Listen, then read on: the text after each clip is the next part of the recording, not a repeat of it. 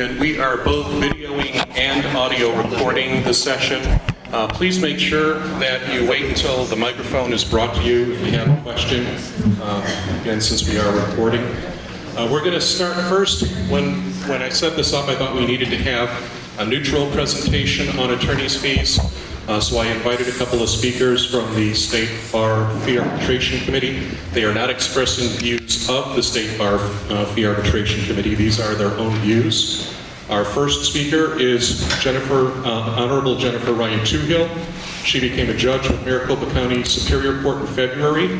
Previously, she was a judge pro tem for over 5 years. She's also previously owned her own law firm, practicing juvenile law and family law for 12 years. And she worked for the Attorney General's office. She was also a member of the State Bar Fee Arbitration Committee. Our other speaker is Steve Gittell, and he has practiced employment and labor law for 40 years, so obviously he started when he was 12. He now focuses activities on being a full-time mediator and arbitrator. He's been an adjunct professor of law at Arizona Summit Law School since 2012, teaching alternative dispute resolution and professional responsibility. He's the chair of the State Bar Fee Arbitration Committee, council member of the Alternative Dispute Resolution Section, and is on a great number of arbitrator and mediator panels. He was a judge pro tem for the Maricopa County Superior Court for over 15 years. Thank you. Thank you, Charles. Are we up on the screen?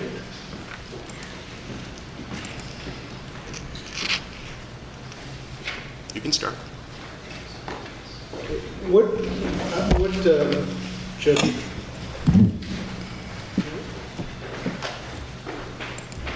What Judge Ryan Toohill and I are going to speak about this morning in the next 40 minutes, maybe a little dry, but it will hopefully set forth the basis upon which you can understand the obligation under the rules of professional conduct in a recent case, what reasonable attorney's fees are. We look at these fees as sort of a look back, what is reasonable after the matter is resolved or after you get it before you, and not at the front end. But there are, under the rules of professional responsibility, 8 specific rules, categories, factors that we consider. And these, I think it's worth running through and explaining to you, because they would be the basis upon which, when you make determinations on attorney's fees, that the appellate courts, the Superior Court, and in the case of fee arbitrators, we have to be cognizant of that the court is going to want to look at. We, in fact, in our fee arbitration awards, have and provide to our arbitrators a template that goes through each of these factors. So I just wanted to mention those or discuss those at this point. First of all, these are not all-inclusive. Some will apply in certain cases, some will apply in no cases. But first, you should be looking or considering the time and labor required. The novelty and difficulty of the questions involved is still requisite to perform legal services properly. If something is basically one grade above paralegal or a paralegal grade, that's probably not likely going to be a $300, $400, $500 per hour reasonable fee. Even if the attorney, and again, my view, not the view of the State Bar, not the view of any arbitrator who looks at a particular matter, or I presume you or a Superior Court judge wanting a particular matter. But that's sort of the consideration. What's the novelty? What's the issues involved? Number 2, the likelihood that the employment will preclude employment by the attorney to do other things. That's generally not a factor that's highly considered, but it does come up where someone may be coming in for a TRO in Superior Court. 3, the fee customarily charged in the locality for similar legal services. There is available through the State Bar an annual survey. It's called the Economics of Law Practice. The current one, I believe, is 2013. And that breaks down hourly rates for partners, for associates, for persons practicing various periods of time, for size of the law firm. It does not, and I know we're here to speak on HOAs, does not specifically refer to HOAs, but does talk about civil litigation. And it does provide some parameters. Having said that, I would note that Oh, you have in the packet, that's excellent. We weren't sure. Judge Ryan Tuhill and I were not sure it would be distributed. It's good that you had that. That can sometimes be used as a benchmark, what's going on in the area. But I would suggest that many of you probably already know from your practices as Justice Court judges, you know what's coming in the door. Number 3, the amount involved in the results obtained. From what I've been able to glean, and I've only been in Justice Court 1 or 2 times over the 30-plus years I've been here in Arizona, but some of these cases, the ones I've been reading about, the dollars involved, the amounts involved are very small, and it appears there is concern that when you have a $300, $400, $600 dispute, a $2,000 attorney fee charge may be somewhat high. Now, there could be justifiable reasons for that. The defendant, the other party, is not cooperating. They can't be found. There might be reasonable basis for that.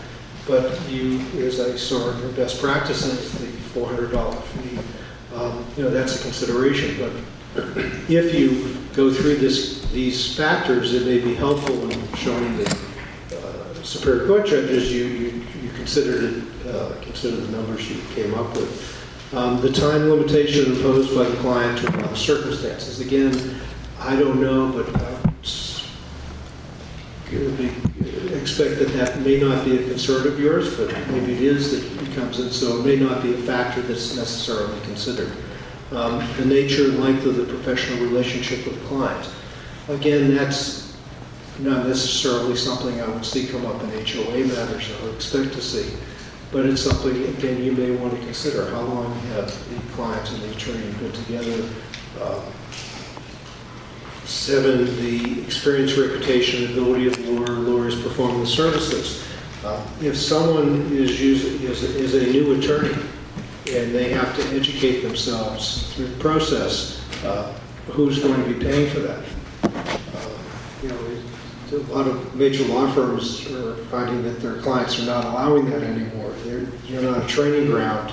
The new client or the client's not a training ground for younger, inexperienced attorneys. How much does it really take to do the work necessary to provide the representation? And what is the reasonable rate? And the degree of risk assumed by the lawyers. If these are hourly cases, there's probably very little risk assumed by the lawyer. That role is to take care of the contingency. Comment, it's in your materials. These are not exclusive considerations. And you should also be aware that when you look at fee applications, I would suggest you look at the fee agreements. I have seen as chair as a fee arbitrator, attorneys sometimes in error charge for things they have not agreed to charge for. The client has not agreed to pay. And I would suggest that if the client hasn't agreed to pay them, there's a question of whether a party that is obligated to pay them under contract or under statute is also obligated to pay. And we'll be addressing that in a few minutes. You have the basis of the fee has to be set forth. A number of you may be aware that a number of years ago the Supreme Court changed the rule that there must be advance notice for increases in fees. If an attorney has raised his or her fee during the representation, that has to be set forth in advance, so the client, and I know it doesn't apply with the third party you have to pay the fee, but so the client can make a decision with a reasonable amount of time to say either I want to pay that or I want to seek another attorney. Historically, before the rule changed, the new bill that was sent to the client was sufficient notice. The Supreme Court changed that 5 or 6 years ago and said it has to be advanced. The basis or rate of the fee. What is the basis? How are the fees determined? And a written statement should exist. There should be a writing that sets forth the nature of the representation, the extent of the representation, what the charges are going to be, how they're billed, And those, you should consider reviewing those to make sure, as I said earlier, that they are billing for things that they agreed to bill for.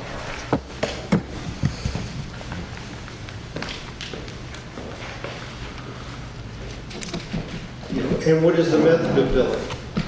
Is it, and I would suspect it's mainly hourly billing, but that should also be set forth. Can I just, by show of hands, let me know, are there contingent fees that come up? Is that a problem, an issue? Okay, so you do see them. Contingent fees should be explained very clearly. Clients sometimes believe that contingent fees are based upon the net amount. They don't realize that expenses come out of that. And most good law firms will set forth an explanation of what is the contingent fee, how it's actually give an example of how it's paid. And that should perhaps be in the agreement that you have to review. And of course, the restrictions on contingent fees for domestic relations and criminal cases. Also, the earned upon receipt non-refundable terms, those have to, there are restrictions on that. The fact that something may be a non-refundable fee does not mean that that fee is reasonable. I will handle your HOA matter for a non-refundable fee for $5,000. I write a letter to the homeowner.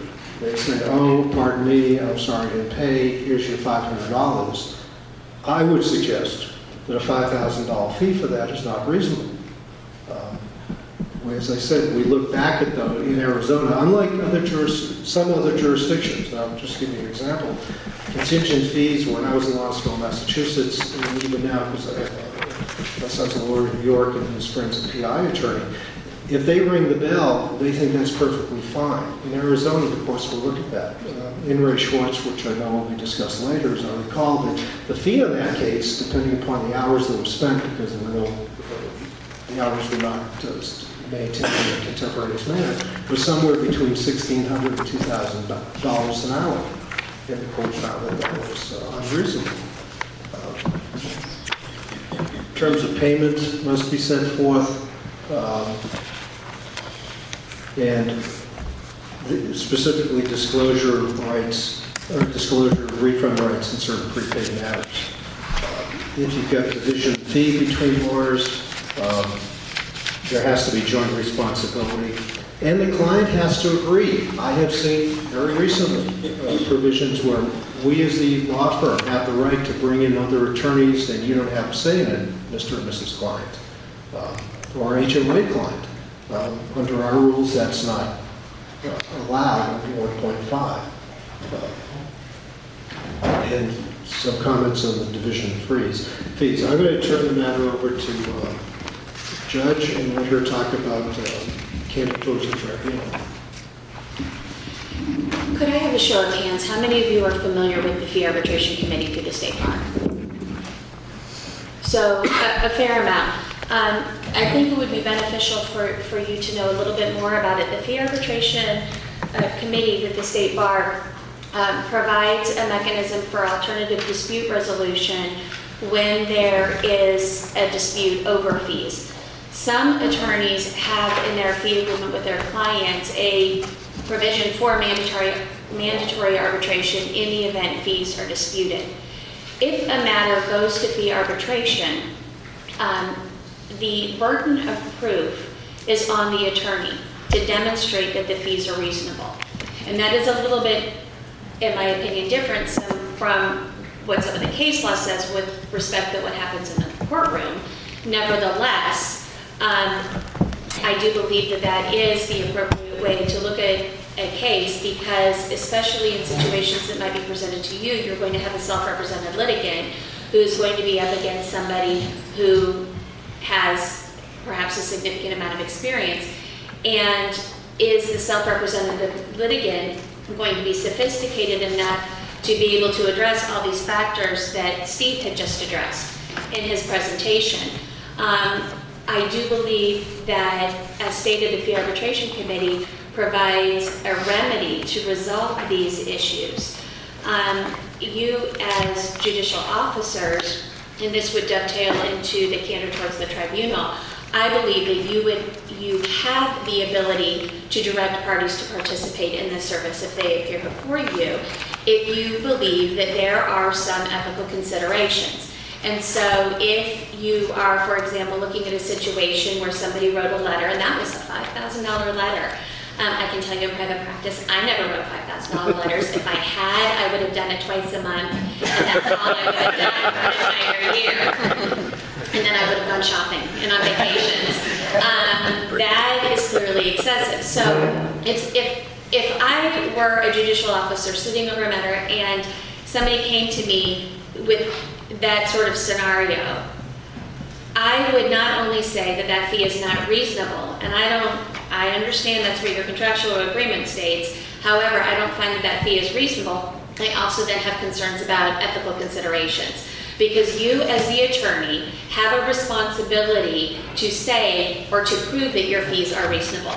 And you can't simply say my fees are reasonable because I said so. If that is, I'm sure that attorneys try that argument and it really doesn't work. It's the whole on defense. That is, there's no basis in law for because I said so. Attorneys know that they have to demonstrate the reasonableness of that.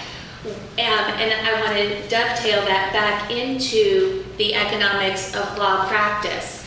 I found when I was on the fee arbitration committee, that was a very useful guideline because not only does it tell you what may be considered reasonable for the size of your firm, your professional experience, it also addresses it by different counties throughout the state, which is also helpful because what might be reasonable in Maricopa County might not be reasonable in Pima County or Santa Cruz County, etc. It will vary.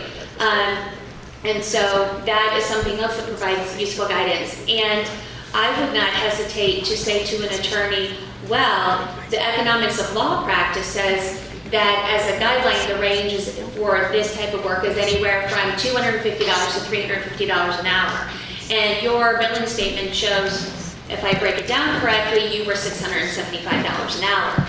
Can you please explain to me how you can justify that fee? And that would again go back into candor towards the tribunal along with the attorney's compliance with the rules of professional conduct.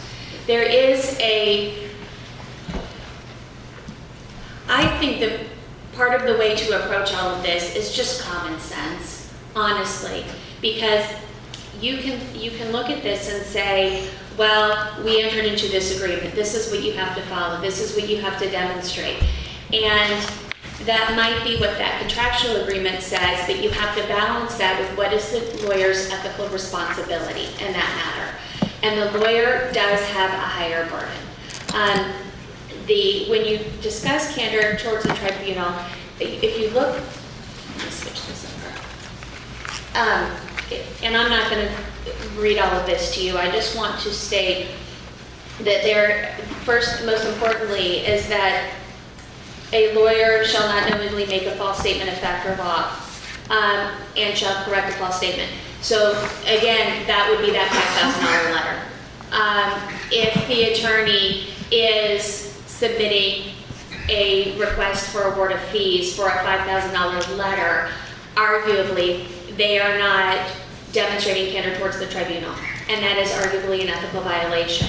If you believe that an attorney has committed an ethical violation or it has the appearance of impropriety in that regard, you would then be able to report them to the state bar.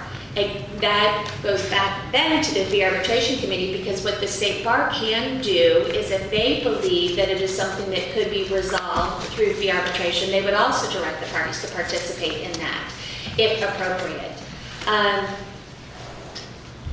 Ultimately, it's common sense. Don't lie to me. Don't tell me it's a $5,000 letter. I mean, really, it's things like that. It's not that complicated. It's not that difficult. And don't try to convince me that it is otherwise, because as stated, if we all did that in practice, then we wouldn't have to do very much on a daily basis to meet our expenses and pay our bills, and we would all be flush with cash. That was a very short presentation on this, but prior to going forward with In the Matter of Ireland, there are some things of which you should be aware. It's at the bottom of page 6. When, as Steve suggested, looking at a copy of the fee agreement that the attorney should provide when making if, first of all, requested by you or requested by the other party, or to demonstrate the reasonableness of their fees and justify it. Even if the fee agreement states, oh, we can charge you for these things, these costs and expenses, it still has to be reasonable. So copying charges that perhaps were charged to the client, again, what is reasonable? Is it 10 cents a page? Is it 25 cents a page? And there are other ethical rules that apply to this too. But is it $1.50 a page? Is it $2 a page? What does the fee agreement state? I believe that you are well within your rights to review that terminology also when you are determining the reasonableness of fees. And again, prior to turning it over to Steve to discuss In the Matter of Ireland, I do want to defer to Steve to see if there's anything that he would like to add to my comments. I would just be, thank you, Judge. I would just be cautious as to things such as estimates of time it takes. It always takes us this amount of time to do this type of complaint, or standard amounts of time. Our rules, as I interpret them as we train our fee arbitrators, is what is the actual time taken? Are there contemporaneous time records? If they're not contemporaneous, how can they be relied upon?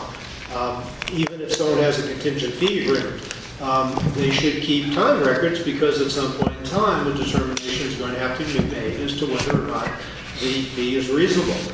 In contingent fee agreements, there may be a strong issue as to the factor of risk to the lawyer, and so certainly a high hourly rate may be perfectly justified. And again, those factors are not equally weighted. But you have to be careful when you look at that, when you look at the fee agreement and everything that everyone is doing on it. Are they actually doing work that's reasonable, that's necessary, specifically reasonable for the representation? And just shifting back a bit, charging standard, we always charge $3,000 to file a complaint and seek recovery of unpaid HOA fees, where the HOA fees are $300, $400, $500. Does that meet all of the factors? And those are things that the rules of professional responsibility, I believe, allow you to consider, and which are in the rules that the lawyer ethically is obligated to consider when they make their fee determinations. There was a question. Oh, yes. I can just yell. I know No, like a microphone or something. wait for the microphone. Okay. Now you got like 12 minutes. Okay, we don't really, in justice court, we typically don't put a scenario where someone is objecting to the attorney's fees. What we get frequently are defaults, and where there's no one objecting to the attorney's fees.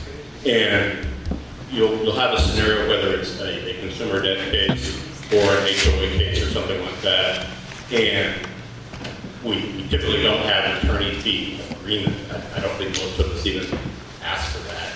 But what we see is, you look at one case, you're like, wow, this is really impressive. Look at all these attachments, look at all this stuff. And then you get 5 more cases where the attachments are literally identical, and the only thing changing are the name of the defendant, the amount due, and maybe the address of the property or something like that. And so you get maybe 5, 6 of these literally filed on the same day from the same law firm, and they all charge 1.2 hours open file, 0.8 review, research, garnishment, whatever. And when we're getting Judge, can you leave that for the judges panel? If we ask, I really want these guys. we're not going to get through the material if you ask questions like that at this point. All right. I would just say this is a professional responsibility by the attorney. We have professional rules. We're not lawyers, and there's a business profession dichotomy, but we're professions, and a lawyer should not be asking for something that's not allowed under the rules. The fact that no one's on the other side doesn't relieve the lawyer of the obligation to make sure what they do is right. So you still have that issue. I know We're not going to get through the material if we allow questions now, so I'm going to ask you to hold your questions. In the matter of Ireland, what happened in the matter of Ireland was the court addressed whether you can bill for things that may be implied in your billings but aren't set forth expressly. You can, if you don't put it, if it's not in the fee agreement, I would suggest to Justice, I'm sorry I don't know your name, that the fee agreement ought to be submitted along with the application for fees, because how do you know the fee agreement is consistent with the application for fees? The hourly rate is set forth, things of that nature. That's sort of would be a basic document that would have to be submitted along with the contemporaneous record of what the parties were doing. But if you don't put in your, if the lawyer does not put in a fee agreement that we will charge you for paralegals, and this is the amount we're going to charge, there's no basis for them to charge that to a client. You have to, under Ireland, let the client know the non-legal work that's being done, or work that's being done by non-lawyers, more importantly. The two takeaways under the ethics opinion is if work's not being done by the lawyer or his or her employees, that must be conveyed to the lawyer, or obeyed by the client, by the lawyer to the client. And if work is being done, that work should be conveyed in advance to the client by the lawyers, to who's going to be doing the work. I'm just going to throw out the cost of percentage of total fees. There is a rule that allows attorneys to say, instead of charging for copying, we'll just charge 0.1% of our hourly rates. That is okay if there's a basis in fact. I had one matter where two young attorneys had left a mid-sized firm in Arizona, opened their own shop, and during the fee arbitration they had to charge what the percentage was. I asked, well, how did you come up with that number? They said, oh, we just took the number that our prior firm used. Well, that's not appropriate, and those fees would not be allowable. A question you may have is, well, let's say you have a situation like that. Well, since there's no basis for it, and there's evidence that they produced a whole bunch of copies, should they even, can you assert, can you allow them to get fees? It is not unusual if there's no fee agreement, and notwithstanding quantum merit, that an attorney who doesn't have a fee agreement is not entitled to any fees for the work they're doing. It may be a quantum merit issue, but that has come up because our rules require that there be a written fee agreement in advance, relatively in advance. I'm going to move forward and get into the amount of time we have. The McDowell Mountain case, which I understand you're all pretty well familiar with. Maybe I can say some things that the judge cannot. First, I think it may be useful for her to address, if you wish, perhaps the facts and the opinion. And then I can talk about the dissent. All right. I reviewed this, and I will be brief because, as stated, you're all familiar with this case. This is what stood out to me when I reviewed the case. A few things. That the record provided by Judge Albrecht in the case for her decision in reducing the attorney's fees by 50% was not supported by a clean record. And so what the Court of Appeals stated was, we don't have enough information to know why she just slashed it by 50%. We are therefore directing her to provide more information. That is useful. What I also found is that the majority decision in this case, my interpretation of this case is that the majority opinion stated if you have a contractual agreement to enter into to pay a certain amount of attorney's fees, that's your contractual agreement. And if you, Mr. or Mrs. Homeowner, do not want to be bound by that agreement, I'm sorry. Okay, did not want to be bound by that agreement. I thought it was jazz hands.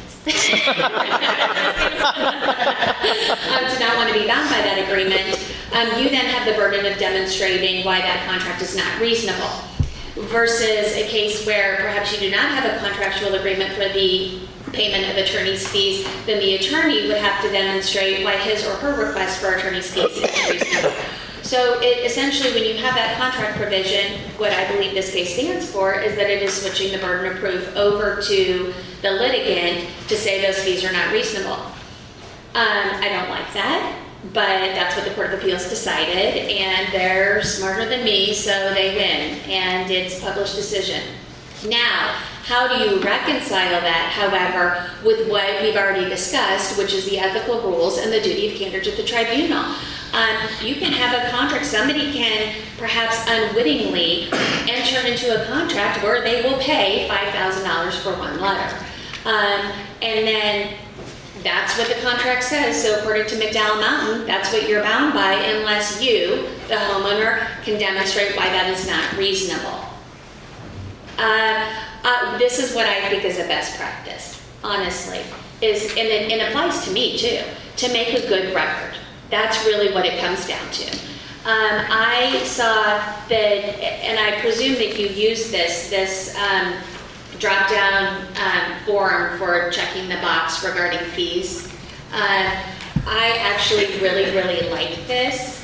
And I don't know how you use it in your daily practice, but I can tell you I'm going to co-opt this for my purposes also. Because how I deal with attorney's fees all the time, in my cases right now, though I'm on a family court rotation, so the circumstances are a little bit different. But it really codifies what the ethical rule states. And I believe that if we use this as a guideline in making the decisions, you would then be in compliance with McDowell Mountain, and you would also be in compliance with the ethical rules, because you could say, going back to the example that, oh, these attachments are great, but here they are again, and again, and again, and again. All right, well, am I just going to look at what if I look at, is the amount of time spent reasonable? Perhaps. It's just going to depend on the circumstances of every case. But again, if you can come to a conclusion as to why it is or is not reasonable, or the amount involved in the results obtained, etc., if you are able to do that and make a more specific finding on that issue, I do believe that you would then have made a clean record and you would be in compliance with McDowell Mountain. Now, the issue presented in this case is that really something that you would have to do, or would the defaulted litigant need to be the one to bring that to your attention because of that contractual agreement? My position is that even though McDowell Mountain essentially switches the burden of proof, I believe as the judicial officer, we have to also then look at the ethical rules. We have to say, is there candor to the tribunal? And when putting it all together, even if you, homeowner, are not here, I still have an obligation to review the reasonableness of these fees and going through these factors. And if I have concerns about it, or I want to do what Judge Albrecht did, was cut it by 50%, I'm going to do that, but I'm just going to make sure that my justification for doing so is listed on the record so that the appellate court knows how I arrived at that conclusion to cut it by 50%. So I was just checking my model rules of professional conduct about the rules for dealing with unrepresented parties and dealing with third parties. And it goes to the whole structure of professionalism by lawyers. Simply because there's not the other party sitting there doesn't mean that you can seek fees that are not reasonable. Looking at McDowell Mountain, I just want to touch on a couple of matters. The determination, I see some issues,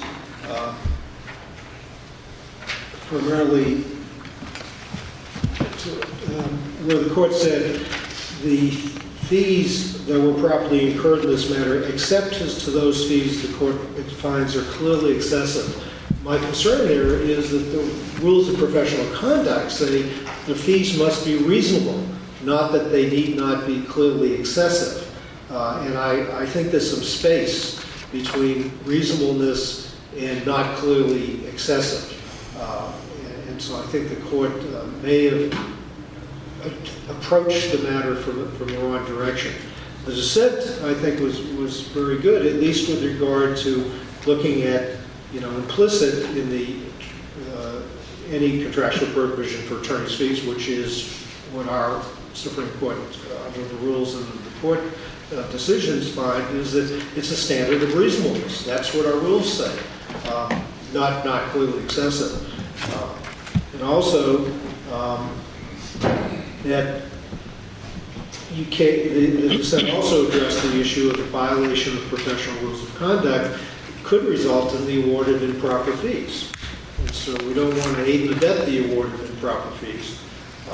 The one concern that I have with the dissent is what was obvious, but I think the problem that arose was here the court, in the sense that the trial court implicitly found the request was unreasonable. And that, I think, if you read the decision, read the facts, is probably correct. However, I don't want to call it the error, but it would have been better if the trial court had set forth the specific 8 factors and why the determination came out to the 50%. It's certainly implicit. It's, as I said, why we do it in fee arbitration. Our template for our awards is because our awards do get appealed to Superior Court. And if the Superior Court cannot determine how the 8 factors apply to the specific case, the demeanor of the witnesses, things of that nature, then the trial court's left without any basis to make a determination whether or not the arbitrator made a reasonable decision. I would also caution you, because I've seen this come up quite a few times as an arbitrator. It came up recently in a case I heard, where attorneys are not keeping contemporaneous records.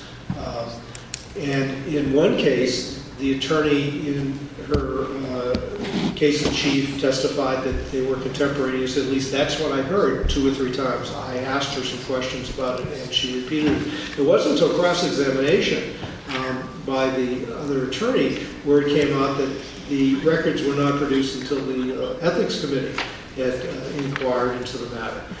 So and I'm not suggesting lawyers don't, as a rule, don't always tell you what's correct. I think they do. They try and be forthright. But sometimes a little bit more inquiry has to be made. Having said that, I know there's a lot on your plate every day when you come to work in the morning, and focusing on fee disputes may not be high in the priority. But it does affect how the public, I believe, sees the whole idea of fees and attorneys in the justice system. And I would expect that sometimes when you get these default cases, these are people who are not concerned, they're running away, they don't want to pay it, and you get that issue on the side. But at bottom, we're here to maintain a form of justice, and so sometimes it does take a little bit longer, and hopefully it doesn't come up that frequently. Judge? Thank you. I just want to very briefly add that if you look at The last word. Thank you. Excuse me. Questions to ponder. Number 4 is similar to the question that was posed by the judge. Perhaps in that case, maybe what would be the best practices for you is not necessarily to say, I'm going to review a fee agreement for every time that there's a request for fees, because that's probably not reasonable given your workload. However, if you have something where you have 5 cases in a row and it's provided by X firm and it's all strikingly similar, that might be a case where you then want to look at the fee agreement. And one other thing to consider is that, and Steve touched on this earlier, but I want to hit this again. A fee agreement may say we reserve the right to increase our fees, costs, etc. As appropriate, as inflation, however they want to phrase it. That's fine, they can do that. However, the attorney or the firm must provide advance written notice to the clients that they're going to do that. So if you're looking at something and you say, well, you're giving me a fee agreement and that's great, and it's dated 2012 and it's now 2015 and these amounts don't match, oh, well, we raised our fees. Well, where's the written notification that you were going to do that? Or how come this attorney charged this amount and now 4 months later this attorney has a different hourly rate? Well, where did you provide notice that you were going to do that? That is something else that they're also responsible for doing. Thank you very much for your time. Thank you.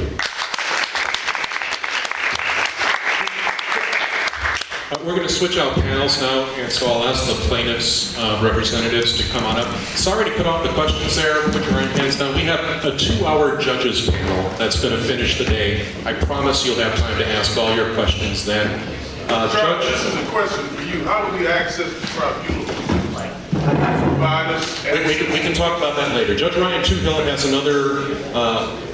another commitment. She's leaving. Mr. Guttel is going to stick around. He promised. He's going to get coffee, but he's going to come back, so he'll also be here for the judges panel. And our plaintiffs panel is Scott Carpenter, and he focuses primarily on general counsel, corporate and transactional matters, complex litigation, business advice, transactions, employment issues, and conflict resolution and avoidance for condominiums, homeowners associations, planned community associations, and cooperatives. He's the author of Community Association Law in Arizona and is a frequent contributor to continuing legal education courses on community associations. David Hammeroff, at the end, has owned law firms since 1999. He now owns Hammeroff Law Group, which represents original creditors, debt purchasers, and hospitals with their collection matters throughout the state of Arizona. He's also a founding member and treasurer of the Arizona Creditor Bar Association. And Edie Rudder practices in the Assessment Recovery Department in Ekmark and has an extensive background in general business litigation, real estate, civil litigation, and non-technical intellectual property. Prior to law school, she managed the international intellectual property portfolio of a major oil field chemical company. And again, I'll ask that you hold your questions. If the panel finishes early, we can ask them then. If not, we'll ask them during the judges' panel. Well, they told me to go first because they're doing a combined presentation.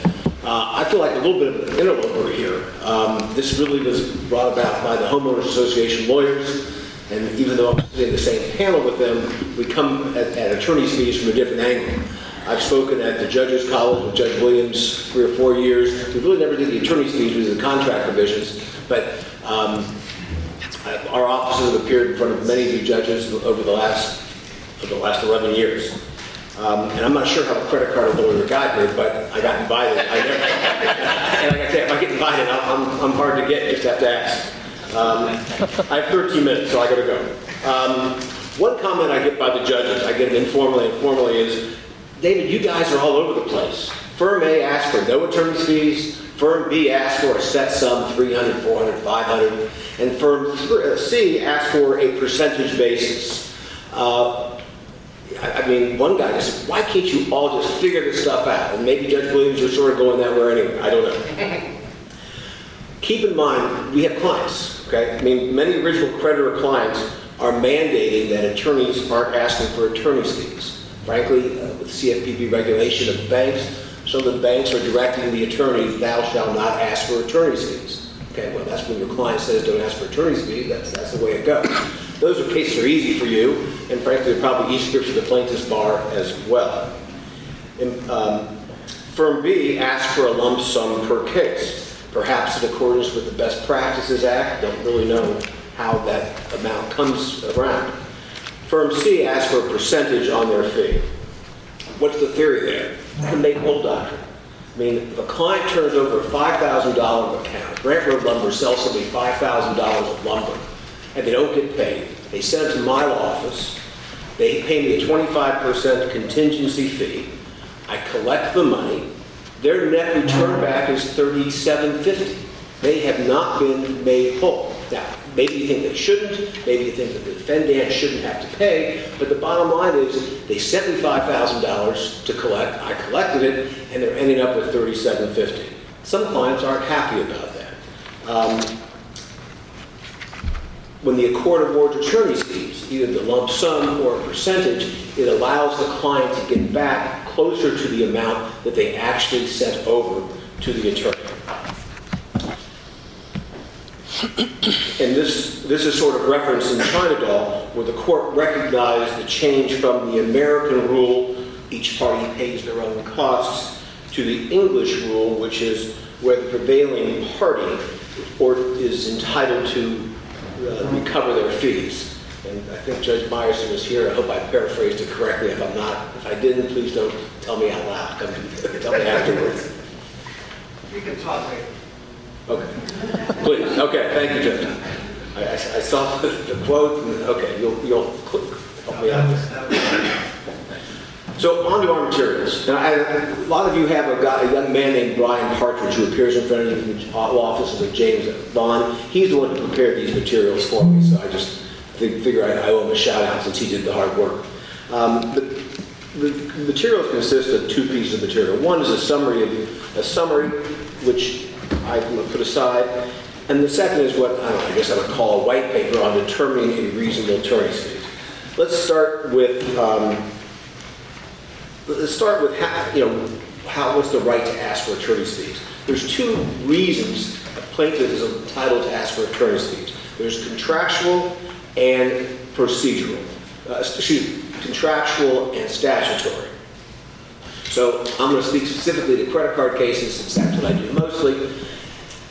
The contract is generally the card member agreement. The judges, you see that. You'll sometimes see the terms and conditions. As you know, the charge-off statement doesn't discuss fees or costs. All it discusses interest rate and amount owed. I reviewed hundreds of these credit card agreements over the years, and frankly, they're quite boring. Thank goodness I have that F5 thing on my computer where I can just pull up the attorney's fees. I have not seen one, let me put it the other way. I've reviewed hundreds, not one has not provided for attorney's fees. They say it in different ways, but the credit card companies, if they hire their internal lawyers, they don't care about the other lawyers. They want to be paid the full amount of the amount that they've advanced to their merchants. So the T&C terms and conditions always have it. The card member agreement always have it, and that's the basis for the award. The second basis for the award, go to the white paper, page 1, bottom, is statutory. And I think, Steve, you talked about 12-341-01. Arizona courts allow the court's discretion to award the successful party its reasonable attorney's fees. And why? I think Steve would agree that to mitigate the expense of litigating these cases, 12-341-01. Goes back to the make whole doctrine, which basically says, and the English rule, which basically says, look, you lost the case. There's consequences for losing a case. How do plaintiffs, I use the word plaintiffs, that's really not fair. How do attorneys get attorney's fees? Well, there's procedural requirements. You have to ask for them. You can't come in on a default judgment and ask for attorney's fees if you haven't said up front in the complaint, I'm asking for attorney's fees. If you file an answer to a complaint, what lawyer doesn't ask for attorney's fees? If they do, no, never mind. They need to. If you file a pre-answer motion to dismiss, every lawyer will ask for attorney's fees. So you obviously have to give the adverse party upfront notice that you're asking for them. And in particular, I'll cite you to our rules, which is 139E, which basically go to the white paper, page 2 of 5, middle of the page. It says to obtain the award of attorney's fees, the party must file a motion with the court stating the legal basis of the claim for fees, contract, statutory, with an affidavit supporting exhibits, including any contract that provides for attorney's fees. And in contested cases, the opposing party can then can basically oppose that. But we're really talking about the uncontested cases here. And the most difficult part is calculating the reasonable attorney's fees. I mean, the courts have recognized this in white paper, pages 2 through 5. The court's discretion to review the filings to determine a reasonable fee. The discretion must be based on legal justification. I mean, the judge just went through this. I'm sorry to repeat. And in contested cases, you, the judge, you've been a participant in that case. You've lived through the trial, you've lived through the motions. It's easier if you make attorney's fees evaluations on that. So let's talk about the attorney's fees in default cases where only the plaintiff has appeared. One, let's assume that the attorney's fees has been asked for in the complaint. And two, plaintiff shows with the contract, card member agreement, terms and conditions. What is the court to do? I think Steve kind of covered this. paragraph 3 of 5, paragraph 5 on page 3 of 5. The issue before the court, and that's where the China Doll affidavit comes in. Review the China Doll affidavit, if there is one. If it looks reasonable, award the amount. And apparently the form that I just saw for the first time today shows that you are actually having the opportunity to do that with the form that the judge pointed out and that is in your packet. I can't think of the name of that form.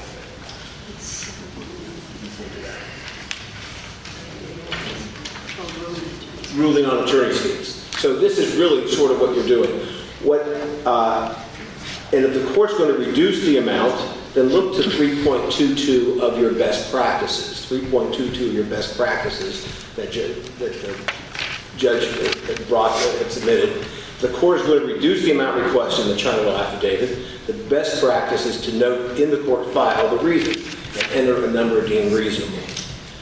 The secondary issue I have with the best practices is then this is alternatively go to the $400 mark.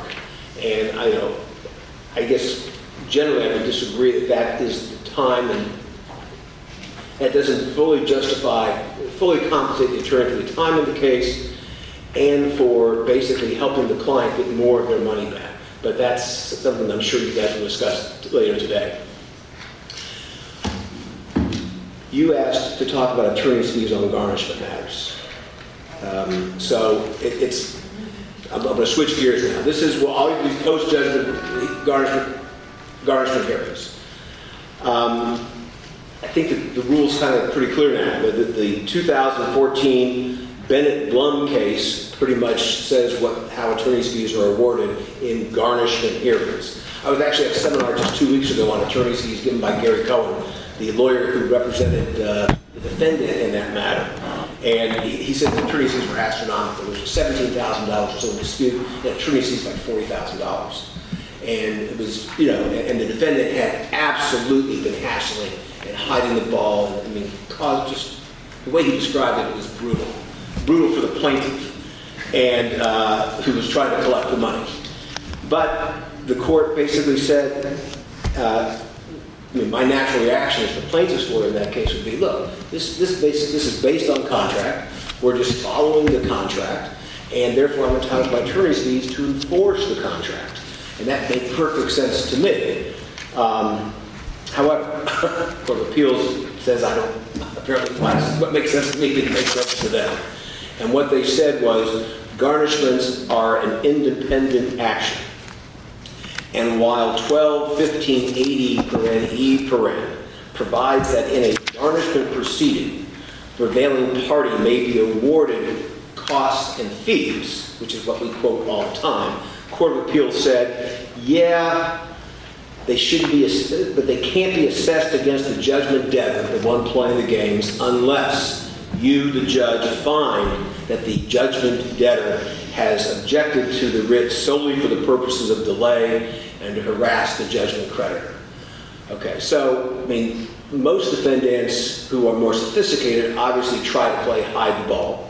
Frankly, that's their job. I get irritated, I can't blame them. That's what they're paid to do.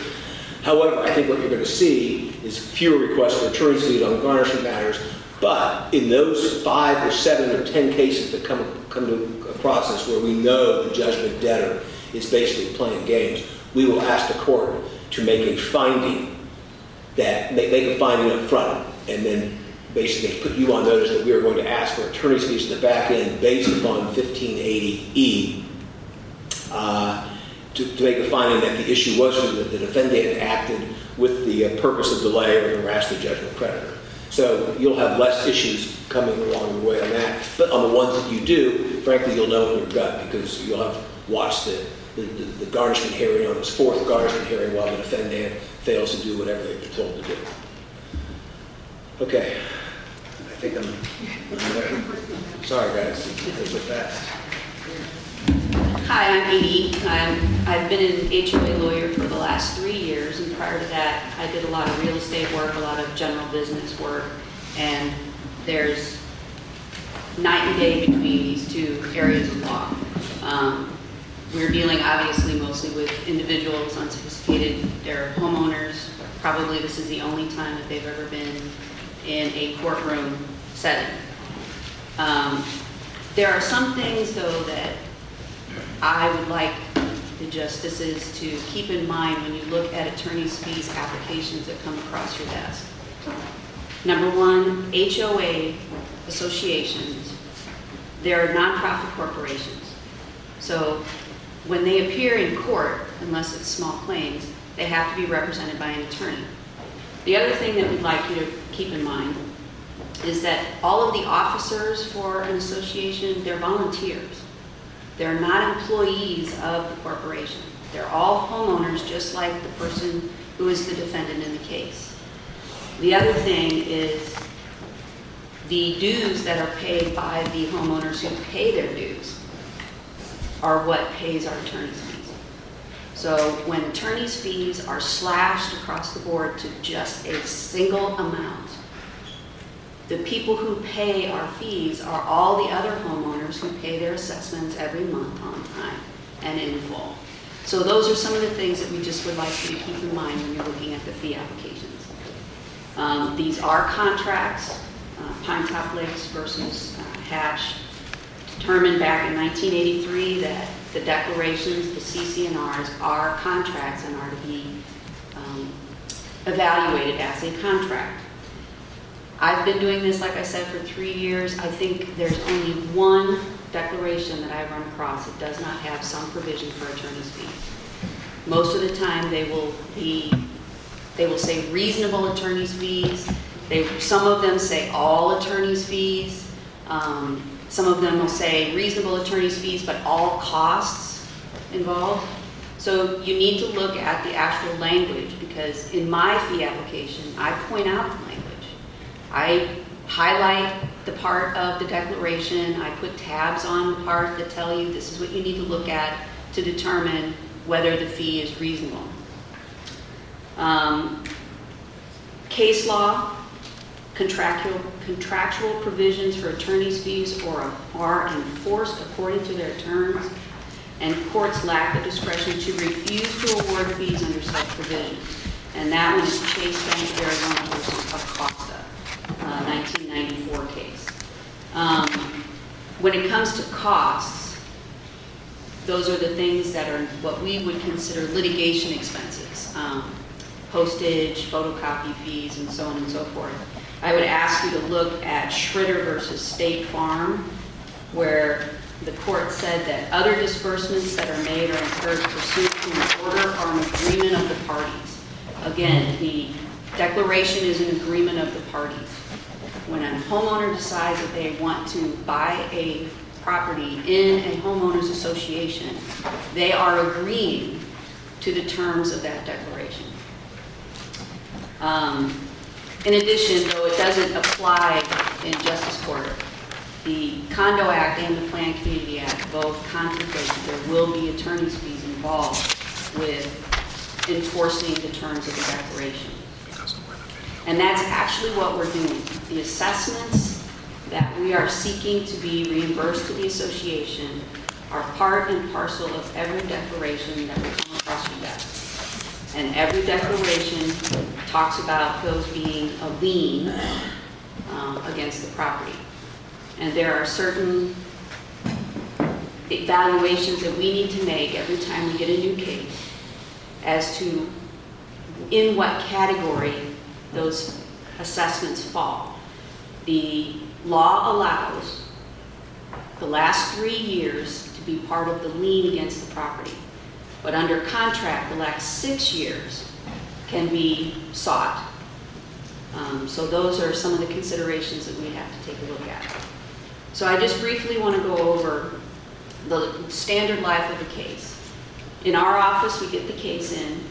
We get a ledger, which I'm sure you've all seen if you've done any HOA cases, you see the ledger.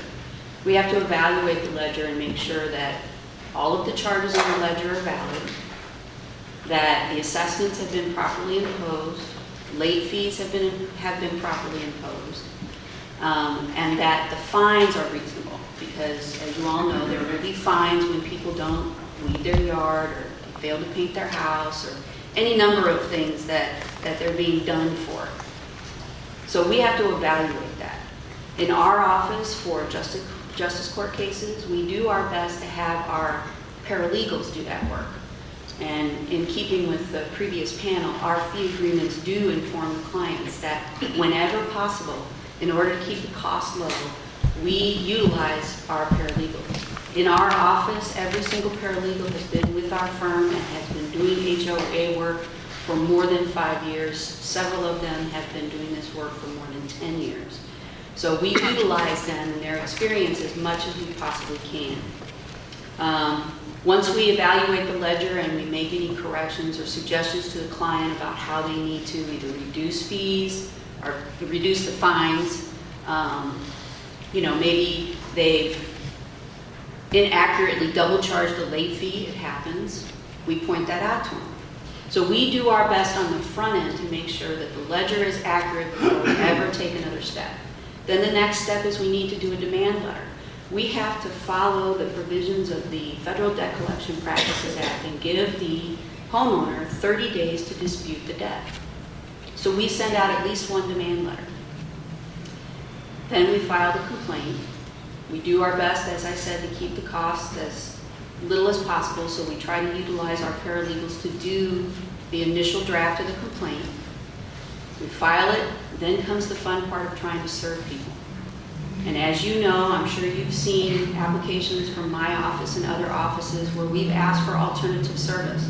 Either we've asked to post the property or we've ended up having to publish because they don't want to be found, they don't want to be served with this lawsuit. That gets expensive. Then if they are served with process, they don't respond, we do our application and affidavit for entry of default. And then after that, we do our request for entry of default judgment. In my office, the attorneys do the application for entry of default judgment, the China Doll affidavit, and so on, but we bill at our paralegal rate.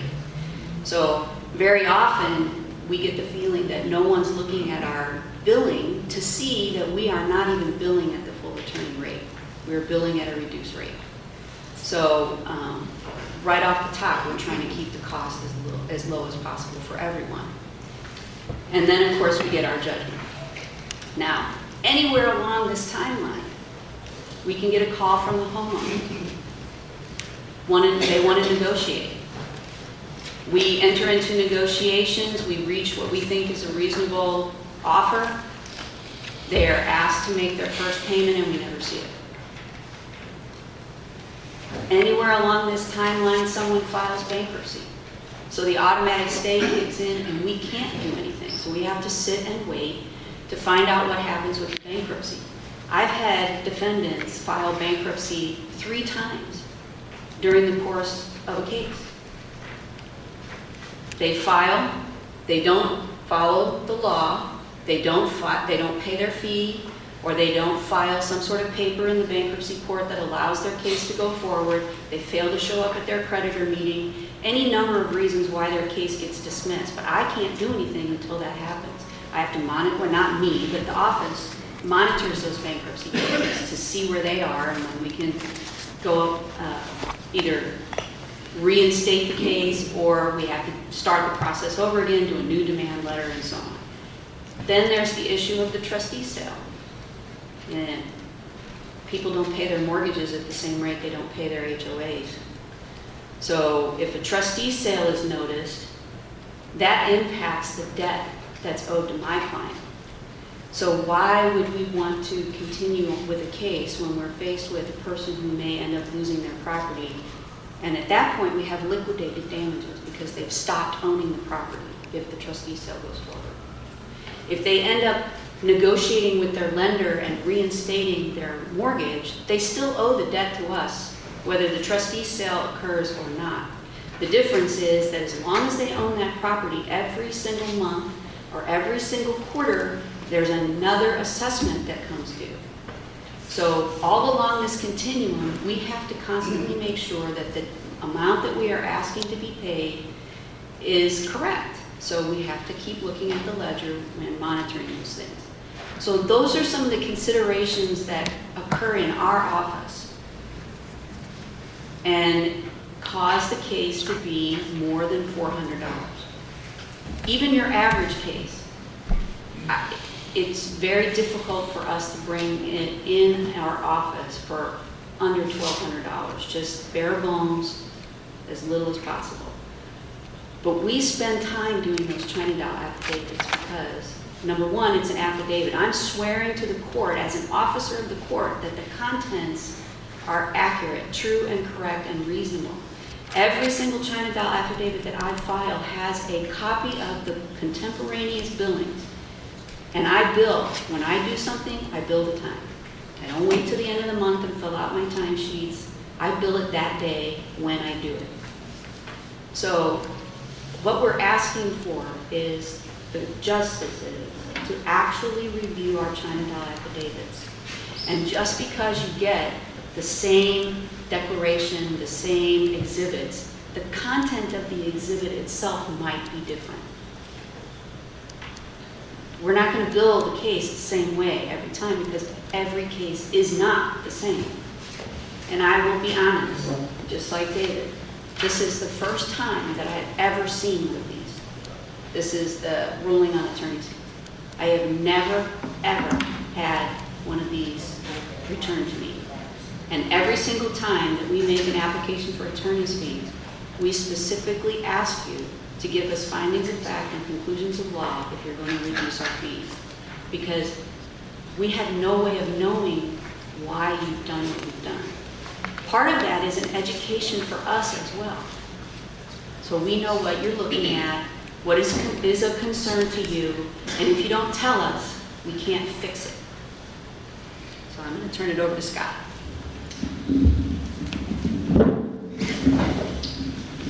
My law school professors told me you always stand when you address judges, so I'm going to do my best to be respectful here today. I've been a lawyer in Arizona representing community associations for about 21 years. It's all I've ever done, and I don't know much about a lot of things, but I know a little bit about this. And I guess on this topic, it's one of those things where the lawyers are getting paid either way. As Edie said, this money that's paying these lawyers is going to be absorbed by the community anyway.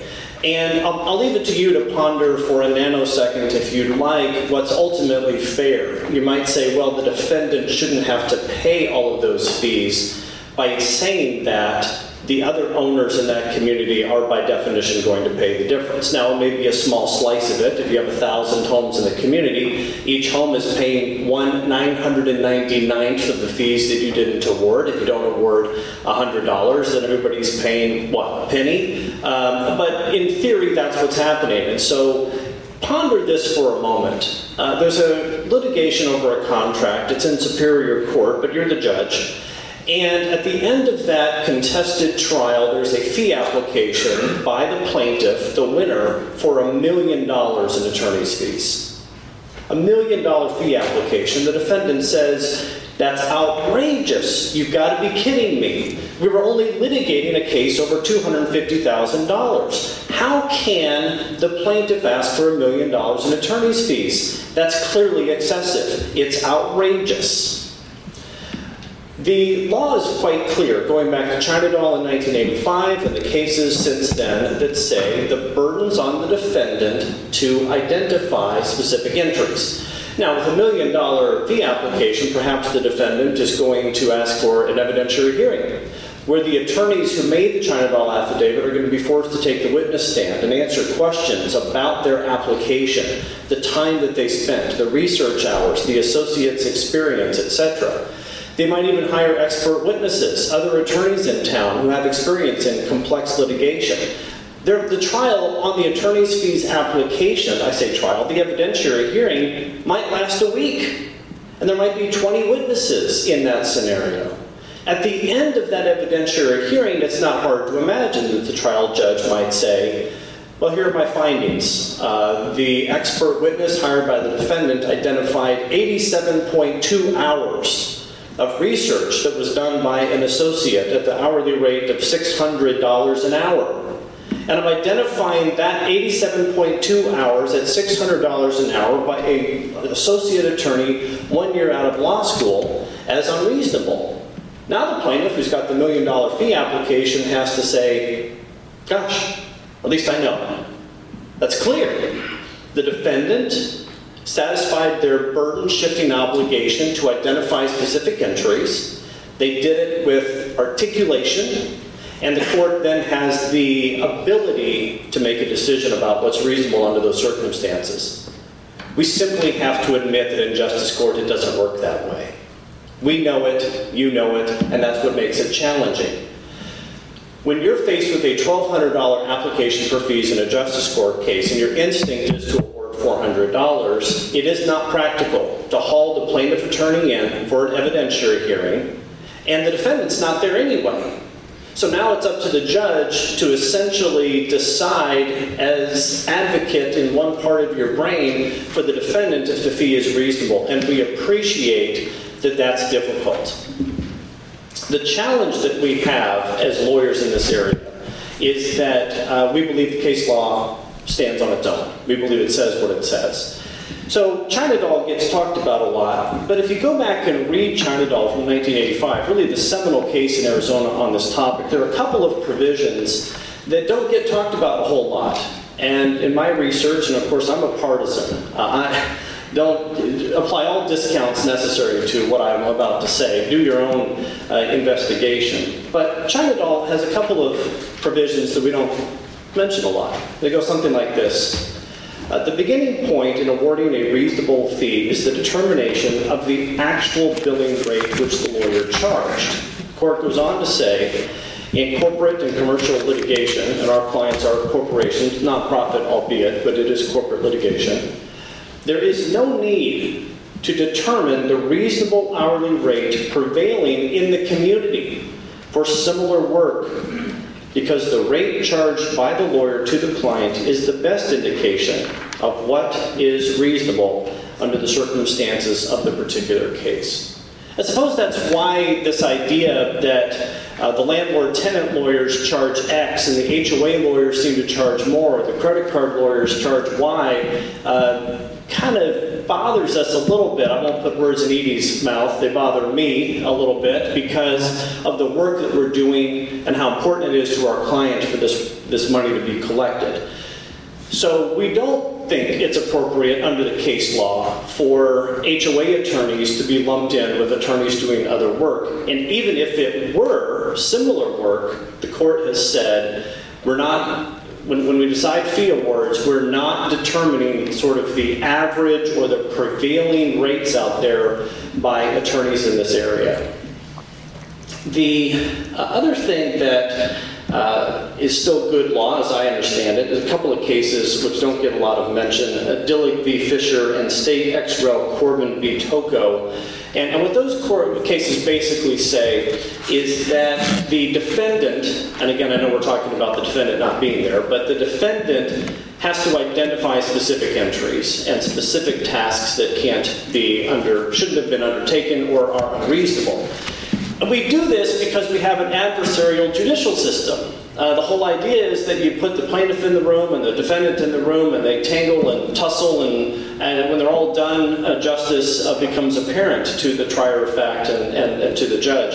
And so when we don't have this back and forth, it becomes difficult. But in fairness to the plaintiff, if the defendant is required to do something more than simply say it's clearly excessive or it's exorbitant, then we believe, respectfully, that when the judge is going to sit in the shoes of the defendant and determine that a fee is clearly excessive, exorbitant, or unreasonable, that the court should articulate a basis for that is rooted in the same requirement that a defendant would have to do under the same or similar circumstances. Specifically, identify specific entries that would not have been undertaken by a reasonable and prudent lawyer under the same or similar circumstances.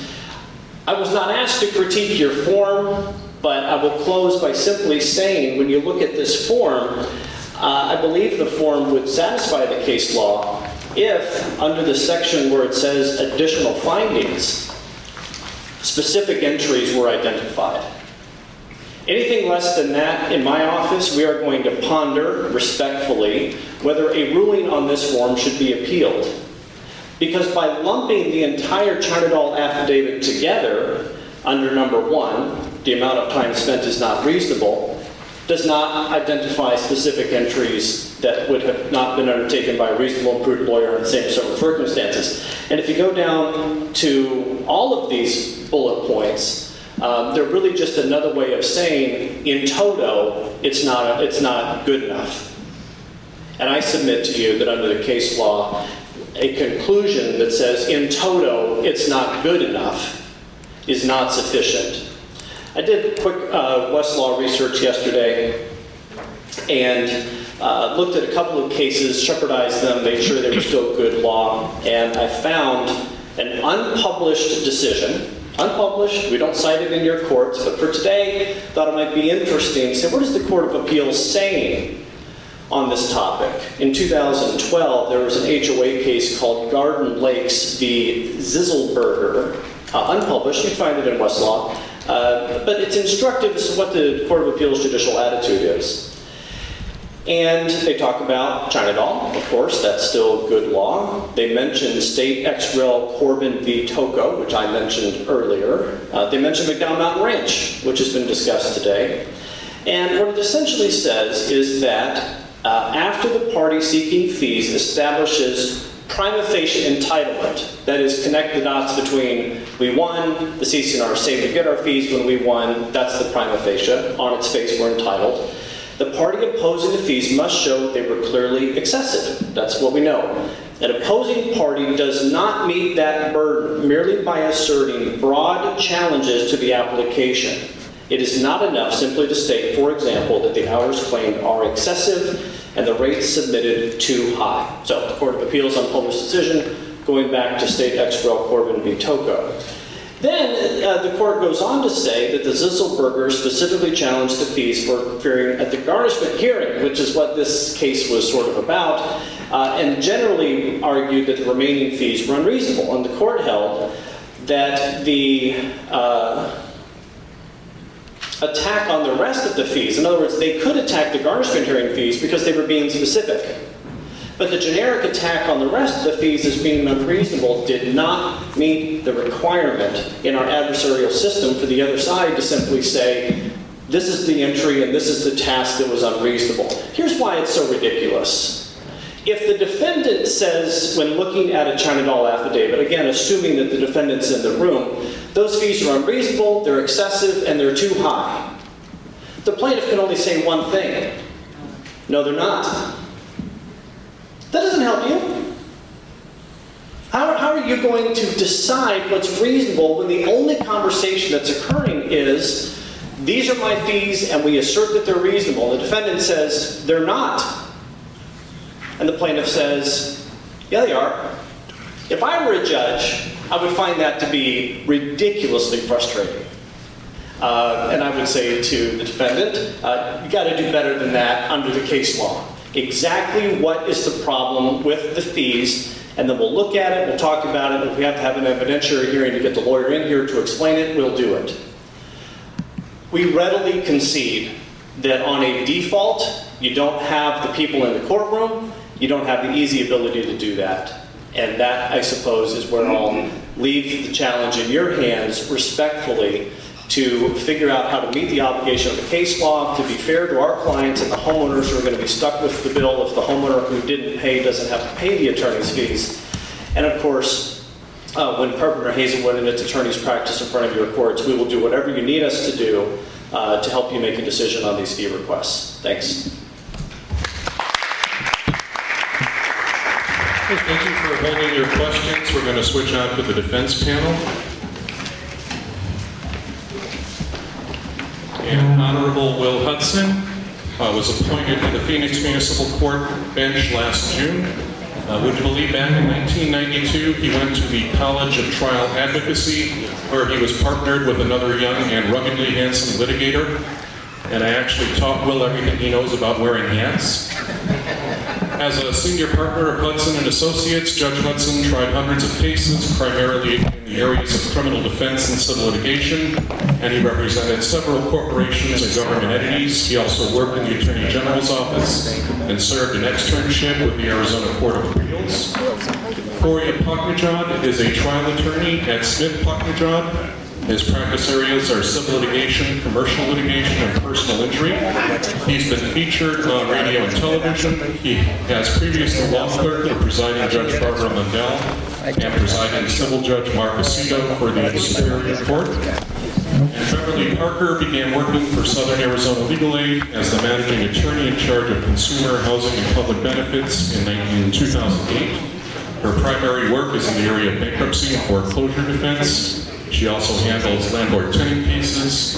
In 2013, she was awarded the Sharon A. Fulmer Legal Aid Attorney of the Year Award by the Arizona Bar Association.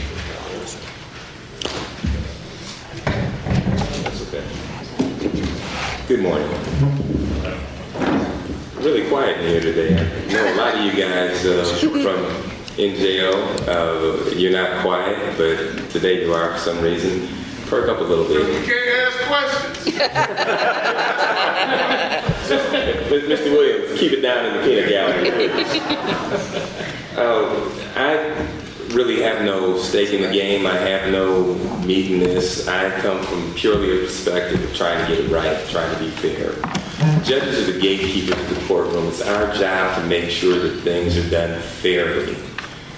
I'm not saying anybody else is being biased, but my position on this is a little bit different than the last panels. And if you go to McDowell Mountain Ranch, and I know most of you know this case probably better than I do, but the court makes it clear that, the general rule is to enforce in accordance with the letter of the contract, the contractual provision that provides for attorney's fees unless it is clearly unreasonable. And it goes on to use the terms facially unreasonable, excessive.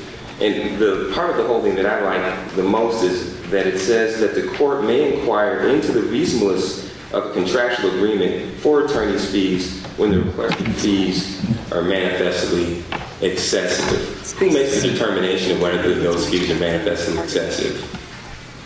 You talked earlier about default judgments. There's not a party there. So if someone comes in with a $2,300 request or $2,000, $1,500, $1,000 request for attorney's fees, and you've seen the same request over and over and over again, the only thing different in it is the names and the amounts. Can you determine whether or not, to your court, whether that appears to be manifestly excessive? Sure you can. So what can you do?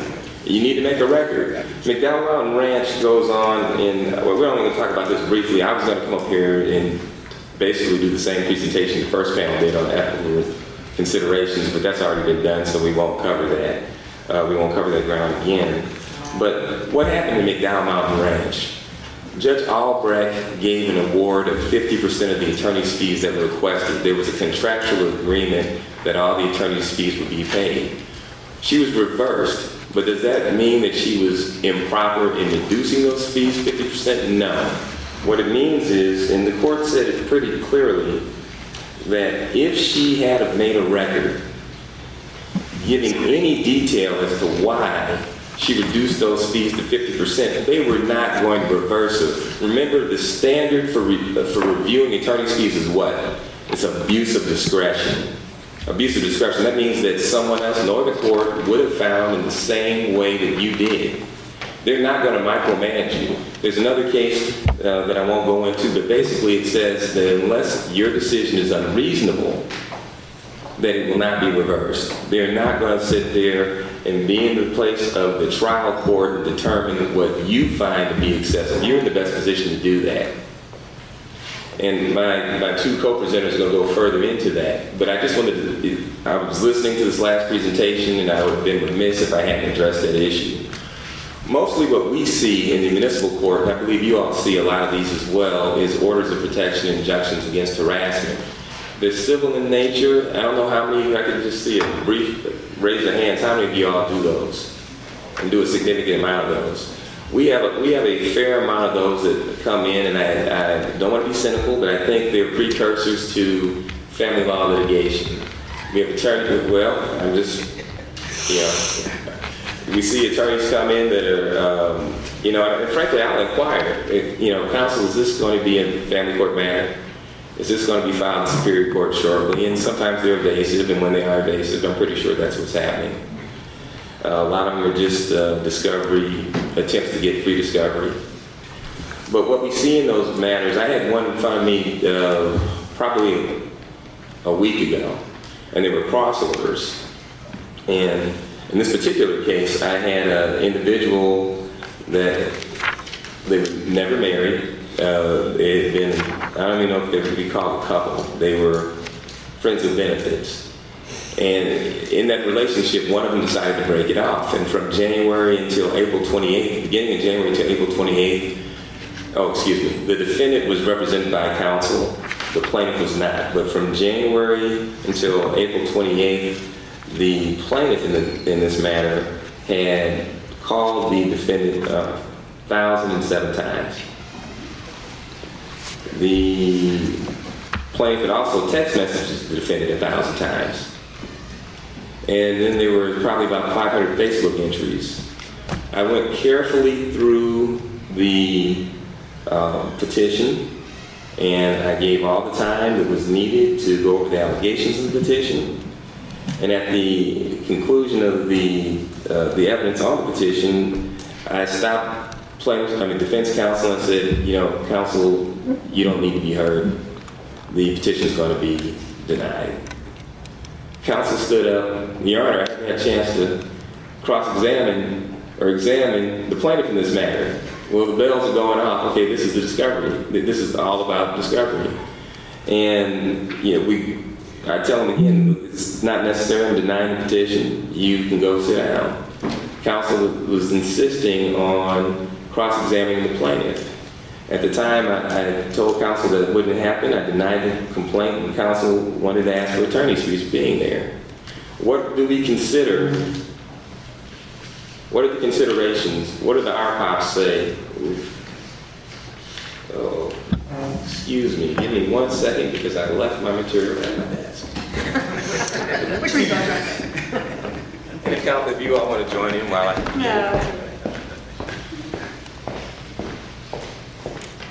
If you haven't already signed in, make sure that you've signed in to receive credit. Again, if you're planning on leaving early in order to get your parking validated, you'll need to go down to the second floor Judicial Administration Building. The restrooms are out the door to the right. And we'll allow plenty of time for questions during the judges' panel.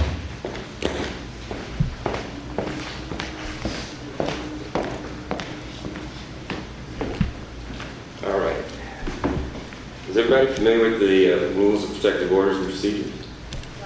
Okay, so what do we consider? And it says, in determining whether to award costs and attorney's fees, consideration includes the merits of the claim or defense asserted by the unsuccessful party, whether the award would pose an extreme hardship on the unsuccessful party, and whether the award may deter others from making valid claims.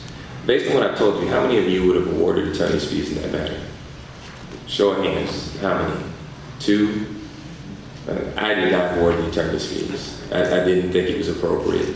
When it comes to, and this is just my personal opinion, but when it comes to protective orders, orders, protections, injunctions against harassment, even though I thought the behavior by the plaintiff was extreme, the big considerations for me are, would it deter others from making other valid claims?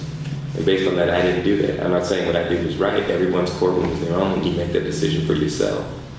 But I particularly, generally don't award them. We did have a judge a couple of weeks earlier award $3,500 in attorney's fees for an order of protection.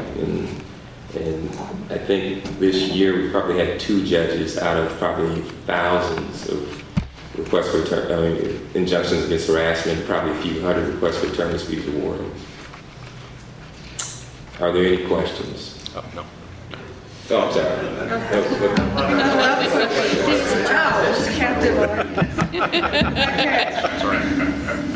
Hi, I'm Beverly Parker. I'm not from here. I'm from Southern Arizona, Lake, which obviously has nothing to do with what happens here. But, and I was asked to talk about defense positions on, am I talking close enough? What we do in defending these cases. And so I came up with a little PowerPoint that I thought might be helpful to you, and you'll probably find it less helpful. But who does the justice see at the defense table when the issue of attorney's fees awards is raised in a default case? No one. Okay? We're not there. None of us are there to talk to you or raise objections to the attorney's fees awards. And why aren't we? Well, the reason's fairly simple. The defendant knows they owe the debt. They're not there.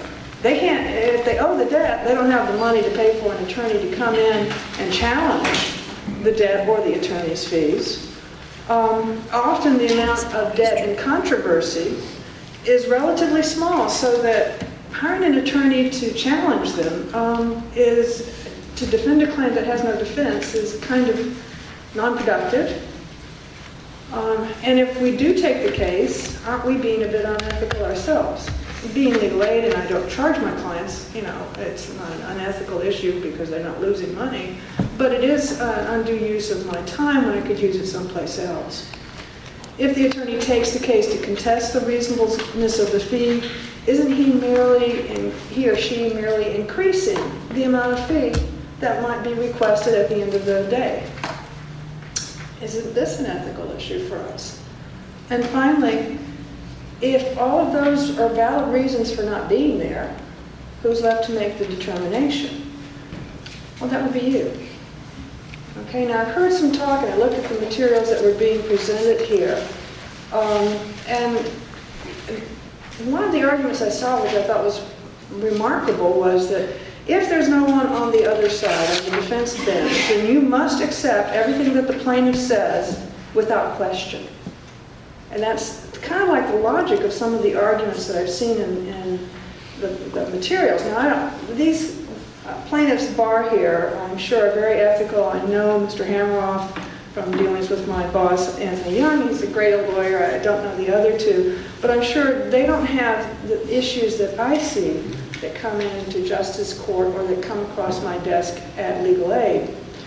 And what we do see are a lot of abuses. So when you want to talk about what's reasonable, and I agree that saying a flat fee of $400 should be the norm. I don't agree with that. I don't think that has any rational basis. I do think you do have to look at the ethical basis for an award. You have to ask questions, and you have that right. You're the court. If a plaintiff says you can't ask a question about the case before you, then why are you there? That's your job. You're not sitting or standing in the shoes of the defendant. You're standing at the front of the gate. And that's what you are supposed to be doing, is asking questions. And if something doesn't smell right, then find out what it is. Is it just Limburger cheese? Or is it a rat? Okay, is it excessive? I, out of self-protection, I guess, actually have an HOA in the community where I live, and I joined the board of directors to make sure that things weren't being abused. And I found out a lot about that. One is, yes, we're all volunteers, but two, we have management companies. And some of these HOA associations are thousands of homes, and they have huge management companies, and guess where they get their fees?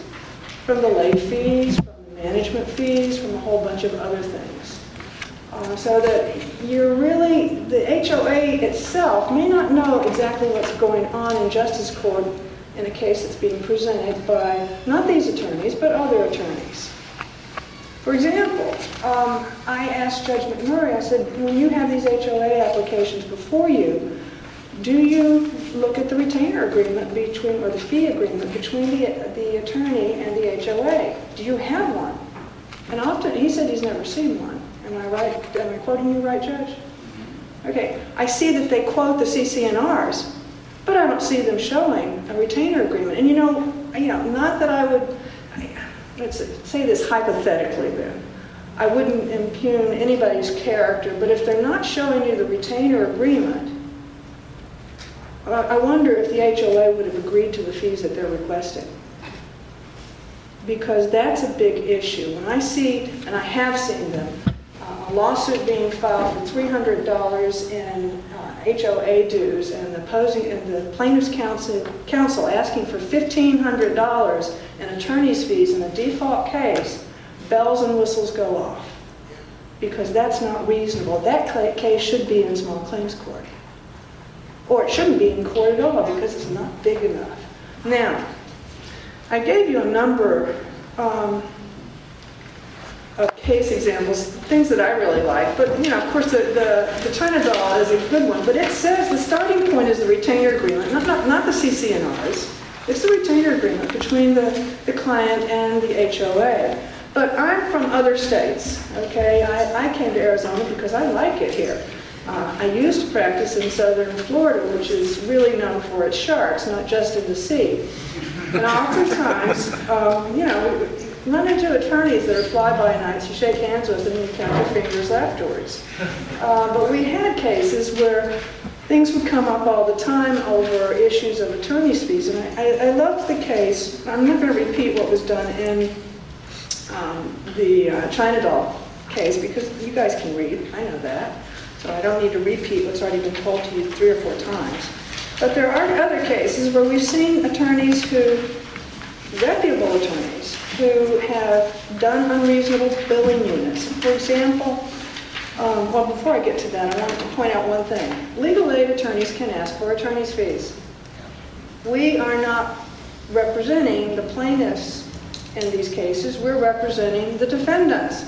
They don't get to say we get a free ride because you're not charging your client. Now, I always have a retainer agreement with my clients.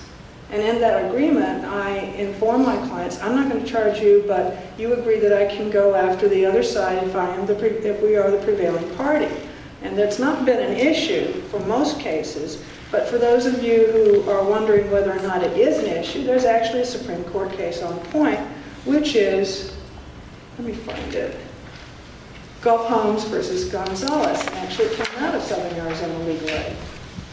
And bottom line, it's just because our principal funder, the Legal Services Corporation, which is a quasi-federal agency, doesn't let us charge our clients' attorney's fees, doesn't mean that that has anything to do with the practice of law in this state.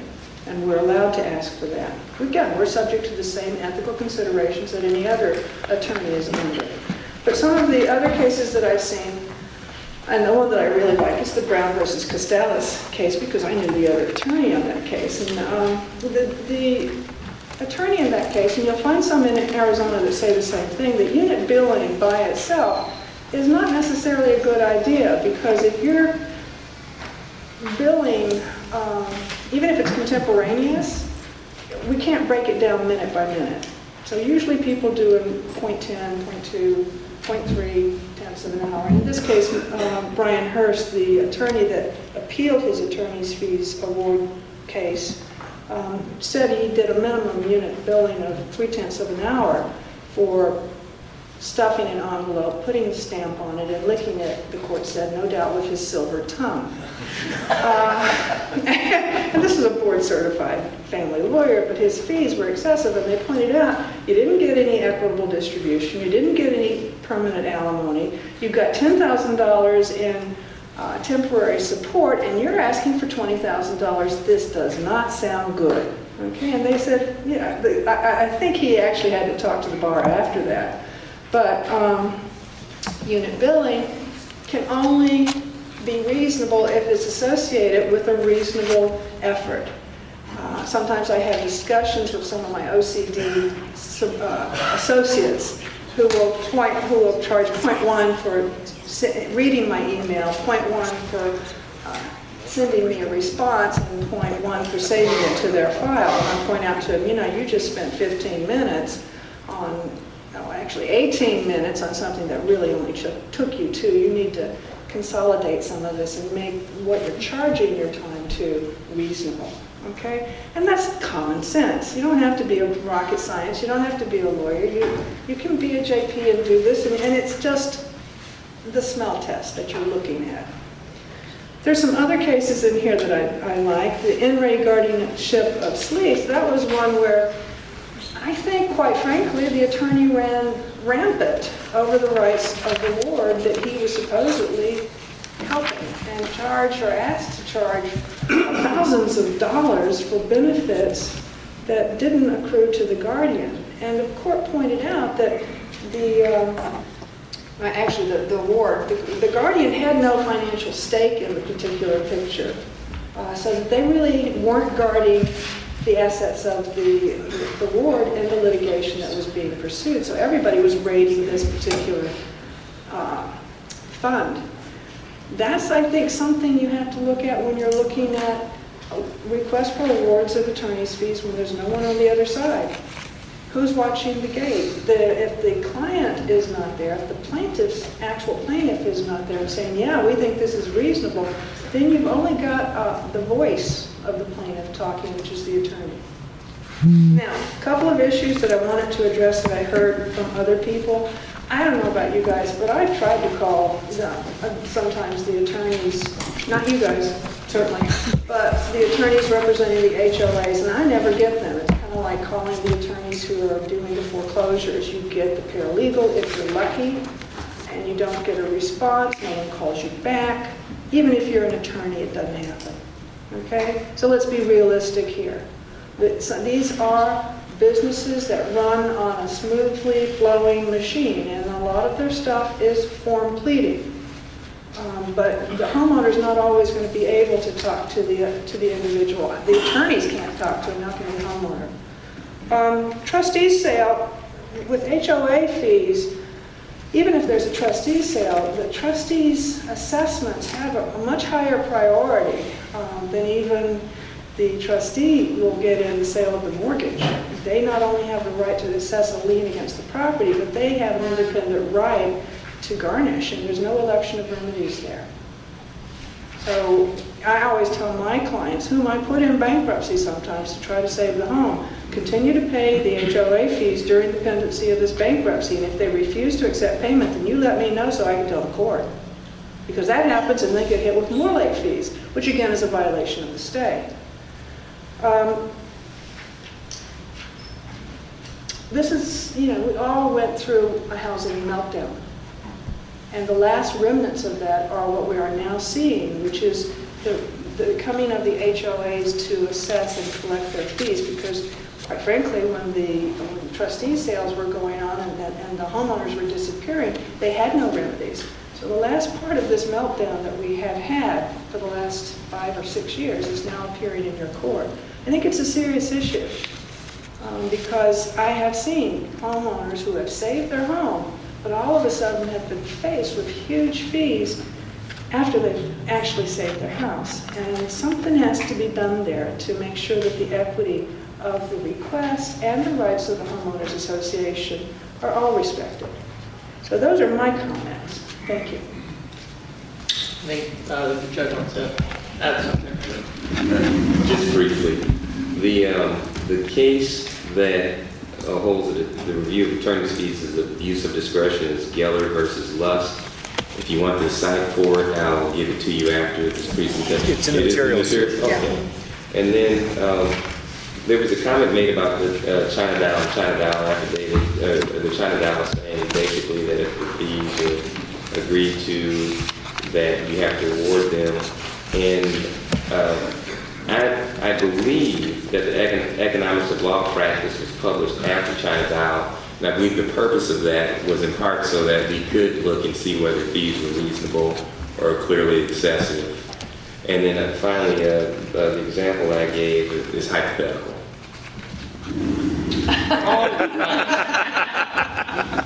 Of course it is. Didn't actually happen. All right. Let's lighten the mood a little bit. I see some familiar faces. Judge Williams, hi. Judge McMurray, Judge Meyerson. Your eyes do not deceive you. This is indeed the title of my presentation for 2 reasons. One, because I didn't really think anybody else would take it, so it's unique. You're not there yet. Where is it? There it is. Yes. And 2, because there's actually a lot of truth underlying the premise and the context of this title. And I'm going to get to that in just a moment, but first, this is who I am, and that's who I represent.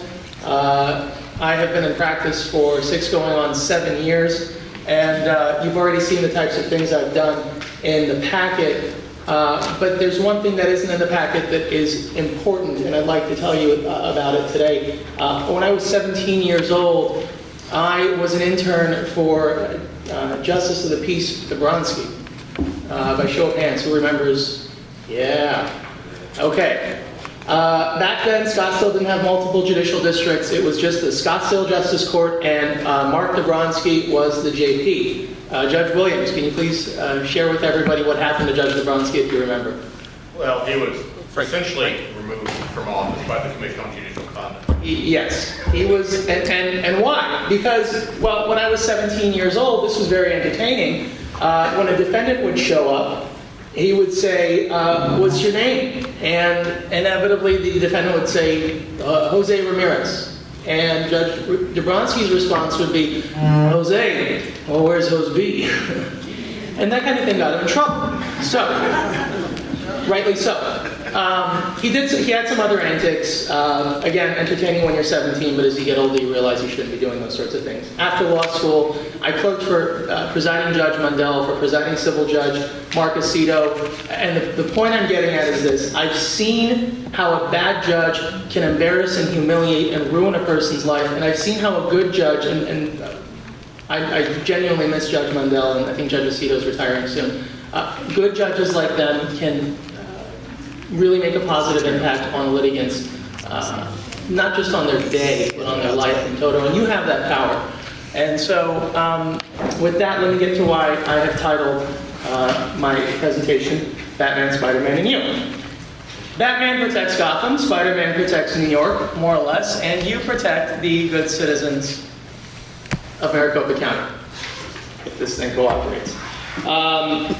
And this is an important point. You are genuinely the gatekeeper between financial ruination of defendants that are appearing in your court and the potential for justice being done. It is in the title of your job. You are a justice of the peace. And your job is to administer justice. Now, the common misconception is that you have not very much impact, or you don't have the ability to make much of an impact because of the low jurisdictional threshold. But in context, the jurisdiction over which you preside is massive. Assuming that we have all the JPs in Maricopa County here, and I don't think we do, but if we did, let's do this for illustrative reasons. There's 4.1 million people in Maricopa County. There's about 6.7 million total in the state of Arizona. You have jurisdiction over 60% collectively in this room of the people in our state. That's a tremendous amount of power, because the median income of each person in this county is $27,000. That means you have the ability to impact 1/3 of the income each year from the residents in our county. You have a tremendous amount of power. And as you know, with great power comes great responsibility. That's good. Right? Okay. So, how do you fulfill your role as the superhero protector of the defendants and the citizens of Maricopa County? You do that by being the gatekeeper, again, as I said, between a fee request that's non-compliant and that which is permissible. And I want you to notice the word I use, non-compliant. It's not what feels right or what looks right or what seems to be right. It has to be compliant with the rules, and it has to be compliant with the statutes. Compliance typically turns on this theory of reasonableness. I understand that this is esoteric, but you do have discretion in determining what's reasonable. And this isn't just about the attorney being reasonable, it's also about the court being reasonable and the court's duty to act reasonably in making inquiries of attorneys that are making requests for attorney's fees. So, I'm going to talk about attorney's fees that are requested pursuant to 12341.01a. The plaintiffs did a great job of discussing attorney's fees awards that are requested under contract. My firm has I think Gary Smith, at least, has gone against David Hammeroff's firm. We're co-counsel with Edie's firm and Mr. Carpenter. I mean, these are three fantastic plaintiffs' attorneys. There's a reason they're here today. These guys do good work. But you should ask yourself this. When somebody comes to you and says, I want fees under 12341.01a, how many of you used to be legislators? By a show of hands. One. I see one. Two. Okay. Give meaning and give purpose to the reason behind why these laws were enacted. Because if we start with the premise that your job as a judge is to enforce the laws that the legislature put forth, then you need to ask the attorney about 12341.01b. It's immediately under A. And it says that the purpose of making an award is to mitigate the burden, not to shift the burden. You're not supposed to take all the attorney's fees and say, here you go, I'm dumping it on you. It's to mitigate the burden. So you have to make a determination as to what is the appropriate mitigation under the text of the statute. It's black and white, and in this case it's blue and white. So let's get into the case law. The case law says that you can't make an award of attorney's fees that exceeds the plaintiff's obligation to their attorney.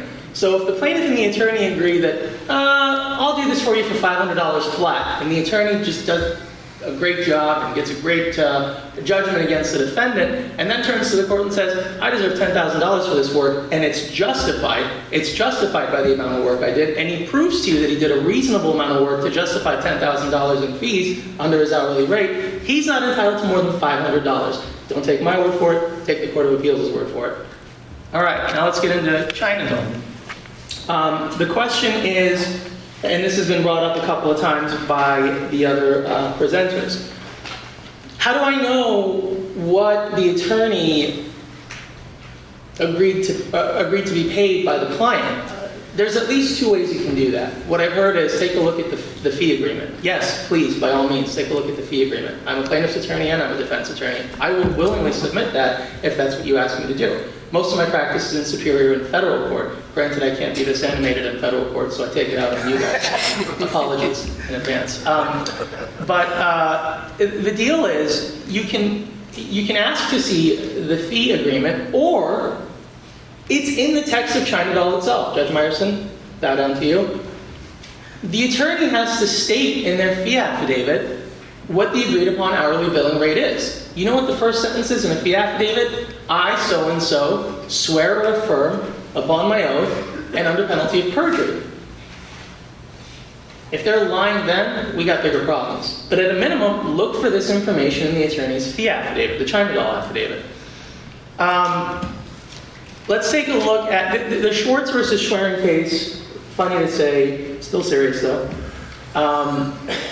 It talks about what is a reasonable attorney's fee in the context of a quantum Merowith dispute. In this case, from 1959, there weren't specific details as to the things for which the attorney would be paid, so the court applied quantum Merowith principles, and the Schwartz case was actually cited in China Doll. The reason I put it up there, though, is so you understand the development of how attorney's fees awards came about. The idea has never been, again, to shift the burden. It's not to say, well, I expended this much time and this much money, and so give me my money now. No, you have to engage in an inquiry. And that inquiry starts at a minimum, in this case in particular, on these four elements. And each of these four elements has subparts that you can engage in. And you can take down the citation and take a look at those elements specifically on your own time. I understand that we're short for time right now. Yes, no, are we good? 6 minutes. 6 minutes? Better hurry. All right. There's a couple of these sub-elements, though, that I think are important and they're instructive in what you guys do every single day. The character of the work to be done in justice court, from what I've seen, is typically, it's important work.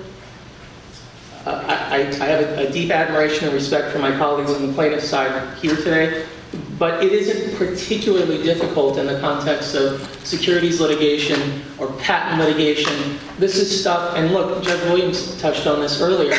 You see a firm come in, and I've seen this myself. They'll walk in with a banker's box of files, and they'll literally thumb through it and give it to the judge. This is form work for the most part. I'm not saying all plaintiff's work is form work, but some of it is, and you need to recognize that. And that's a relevant element to consider when you're trying to make a determination of whether or not attorney's fees are reasonable, right? And this is if you get past the question of whether or not you need to exercise your discretion to award them at all. So I'm going to skip past some of the other Schwartz factors. And I'm going to go back into China Doll, and like Scott, I'm going to say this, Judge, if I get this wrong, smack me on the back of the head with the microphone. I do expect to get smacked at some point, now that I've said that. The fee application that you receive must be in sufficient detail. That's what I highlighted there, because that's what I've seen in my very limited practice in justice court, and from also what I saw back when I was interning with Judge Lebronsky, the former Judge Lebronsky. I have seen fee, and it's incumbent on you to ask questions on whether or not the work that is stated in the fee application was indeed the work that was performed. That's all part of your gatekeeper role in making sure that you're not making an excessive award. Wow, this thing just has a mind of its own. Honestly, I'm not doing this. The type of legal services provided, the date the service was provided, the attorney providing the service. I mean, China Doll sets forth a template that you can use when you're looking at a fee affidavit, almost side by side. You can say, look, here's what China Doll requires the affidavit to show. Here's how the affidavit's deficient. And that can be taken up at a hearing. And again, respectfully, I disagree with my colleagues on the plaintiff's side here today, because you don't need to abdicate your authority just because there's nobody sitting in the defense seat. Your job is to still make sure that you're enforcing the law, and China Doll, last I checked, is still good law. So, sorry, see?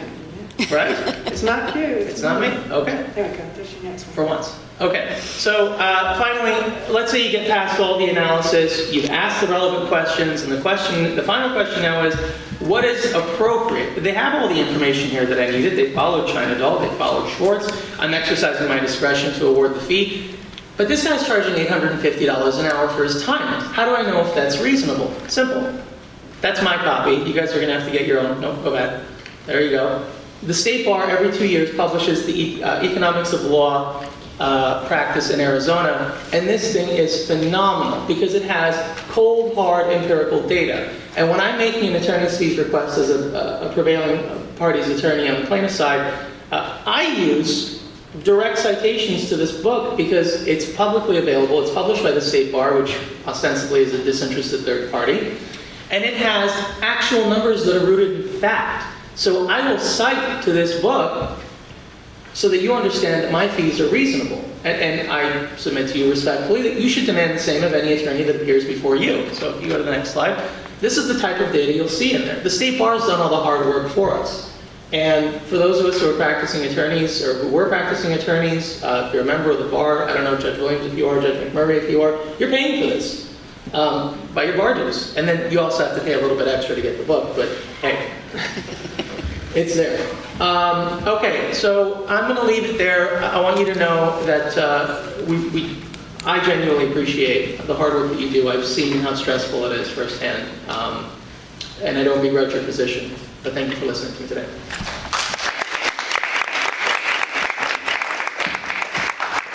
We're going to take a 15-minute break now. Again, the restrooms are out the door to the right. We'll see you promptly at 10:45. Thank you. Is there a place in this building that serves food? There are machines on the second floor. That's the best I can do. Let me clear up something. Find your best practice. Find your best practice.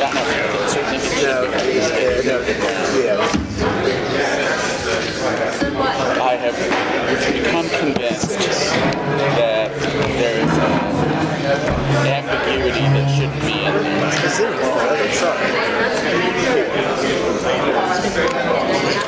And since since I was the chair of the best practice committee when this was done. Please understand, this came up for a problem that we're not really talking about. Of your phone?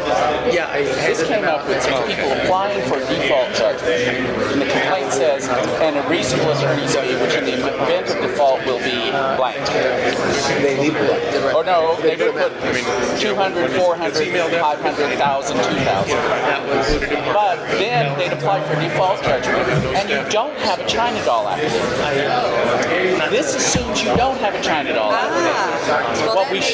What we should have done right here in 3.2.D, where we say alternatively, if there is no China doll affidavit and a specific amount is requested in the complaint, then we're going to award $400. Gotcha. Because we had all of these identical applications that were asking for 200 or 2,000. Thanks again. And we decided we should be consistent. You can't just unilaterally change that? But that was never intended to knock out a China doll. If you look, it says the best. And it's being used. Well, I'm sorry, I got it. Yeah. That was never the intent. Because I spent at least a half an hour looking at the file history to see if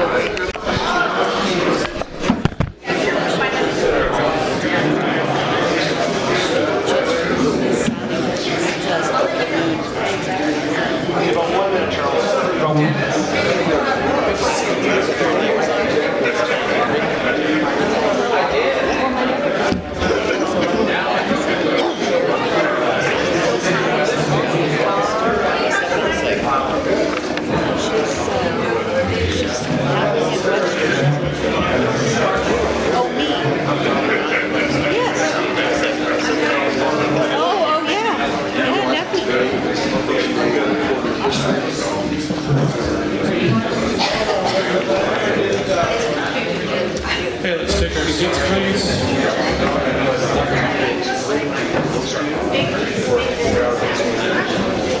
I strongly suspect that we may have some questions for our panel, so we do want to maximize our time, so if we can take our seats, we can get going.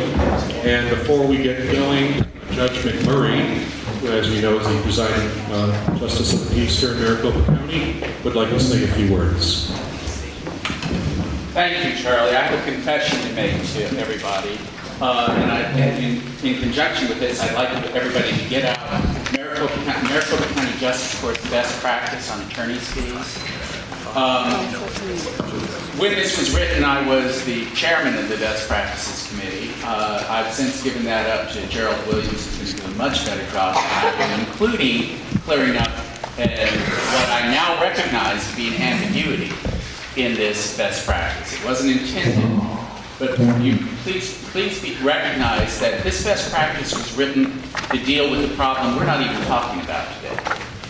Back when this was written, it was very common for justice courts to be looking at a default judgment based upon a complaint that requested a reasonable attorney's fee, which in the event of default will be $200 or $600 or $2,000. And then we would get applications for the judgment, and there would be no China doll affidavit included in it. So, at that time, since we were looking at identical applications for work for default fees with no China doll affidavit, the best practice was intended to make those awards more consistent by suggesting a flat amount of $400. This best practice and the $400 was never intended to apply to the different situation when you have a China doll affidavit. And if you look at it, we say, if you have a China doll affidavit, deal with the China doll affidavit. What we should have said in paragraph 3.2.3, alternatively, comma, if there is no China doll affidavit, a court may award a specific amount if it's requested. Should have been there, and we will revise that. But I wanted everybody to understand that was what was intended by this best practice. Thank you, Charlie.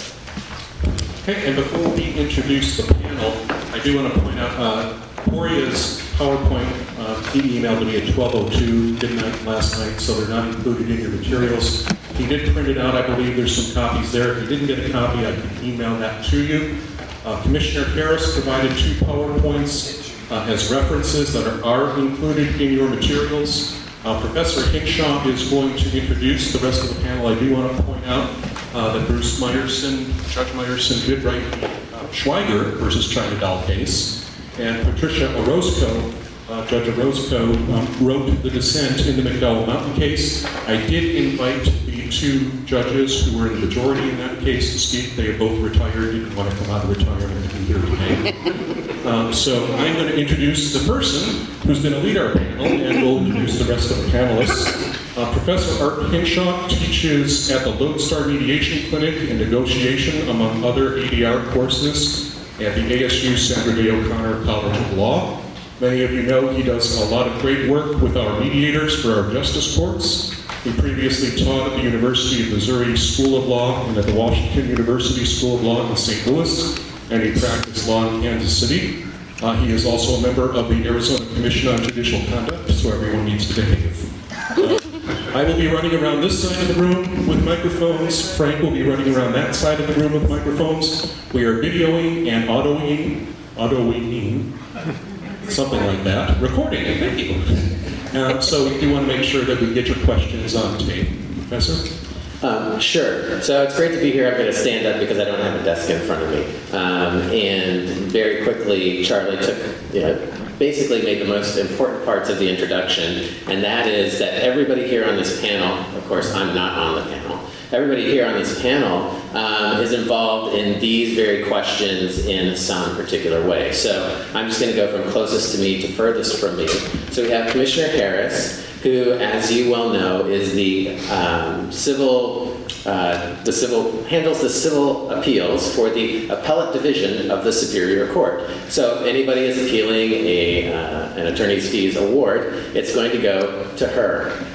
Nobody else. She's the one. She's the funnel. It all goes through her. So you said that you wanted to say something very quickly, so let me hand the microphone to you. A totally unrelated commercial. And that is, and some of you I know already do this, but We the People and mock trial organizations through the State Bar Educational Division for high schoolers are phenomenal programs. They're always in need of judges. Some of you have been judges. Some of you are repeatedly judges. So I'm giving an unsolicited, not asked for, commercial that if you want something that's a whole lot of fun to do, come be a judge at We the People or mock trial. Thank you.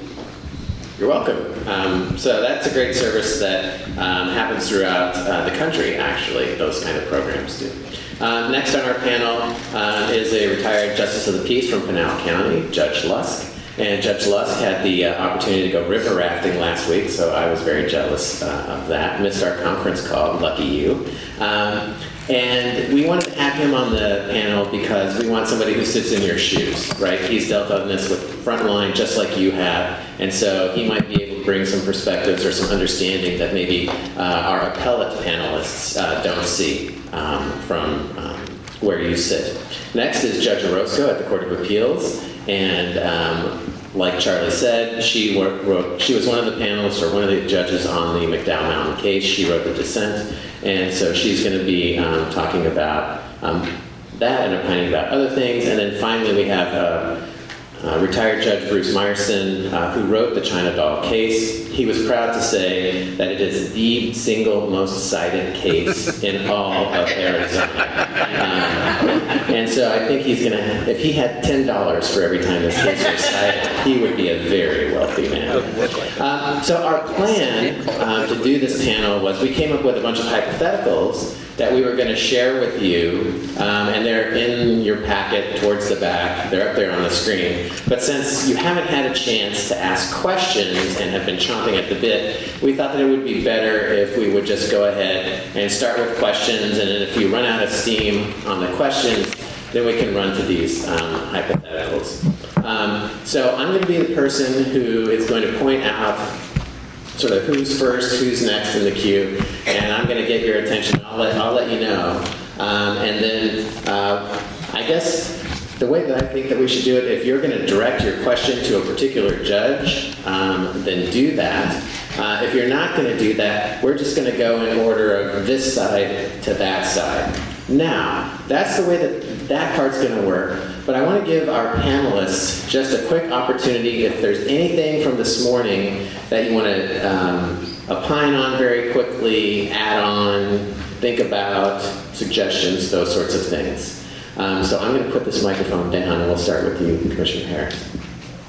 Okay, first thing I would like to say from this morning that is really important when the cases come up on appeal from your courts is that there be some reason, because the cases that are coming up on appeal are typical, that I'm seeing invariably are ones that are saying they put in a China doll and the result they've gotten back was a one-liner, basically. Our best practices says we'll limit it to $400, your attorney fees are $400. That doesn't even tell the litigant or litigants that anybody considered the China doll. So at least put in something that says, having reviewed the China doll and the hours charged and the fee, I found it to be unreasonable, or I find it to be reasonable. If all it says is best practices, that's going to most likely come up on appeal to me. Judge Lust? I wasn't here for the first two presentations. I was only here for a little bit of the last one, actually. So I didn't hear both sides of the story. So I really don't want to comment other than I was kind of curious. Charlie invited me rather than someone that's in Maricopa County, and I don't know whether that's because he feared I'm pretty much retired. I do pro tem a little bit and couldn't irritate anyone too much, or whether he wanted a view from outside of Maricopa County. And I not only worked in Pinal County, the third biggest county in the state, but for a while I was the county attorney in Greeley County, which when the kids have a rock fight, they hide behind the city limit signs. It's a pretty small place. My name is Pat Hodosco. I really don't have any opening comments.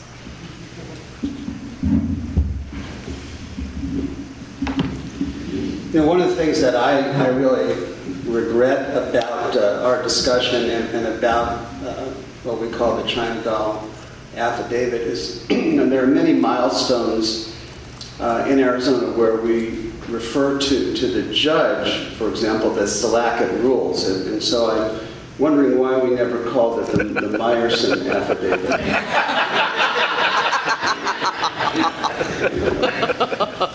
But I thought maybe I do have comments, and I'm sure we're going to have time to talk about McDowell Mountain and other things, but I did want to share anecdotally how we got to this China doll decision.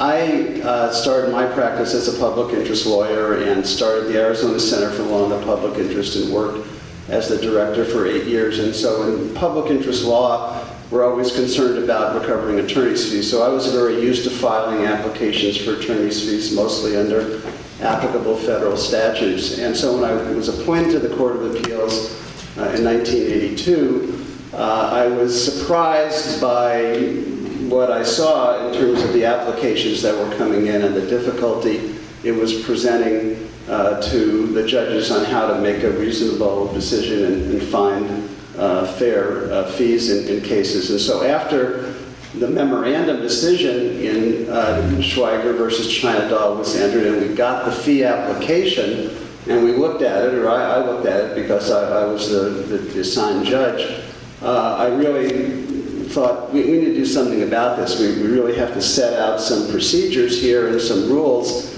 that will help us make fair decisions. And so I went to the panel, the other two judges. We talked about it, and we decided that I would prepare a draft, which became the opinion that did that. And it's surprising to me that the principles that we laid out there are still sound today. I guess that truly is surprising, and so I do take a fair amount of pride in that. So I know we're going to have time to talk about McDowell Mountain and Geller and all these, and when we get to that, I do have some thoughts about that. Okay, so before we get questions from you, the first thing that I want to point out is that any of the opinions you hear are not the opinions of the Court of Appeals. They're not the opinions of the Superior Court. They are personal opinions of everybody or the individual stating those opinions. So I saw this gentleman when I was sitting raise his hand, and so we're going to start with you, sir. And then after his question, then we'll just start going around and I will select the person who will be asking the next question. Thank you very much. My name is Cody Williams, and I am the Justice of the Peace of the South Mountain Justice.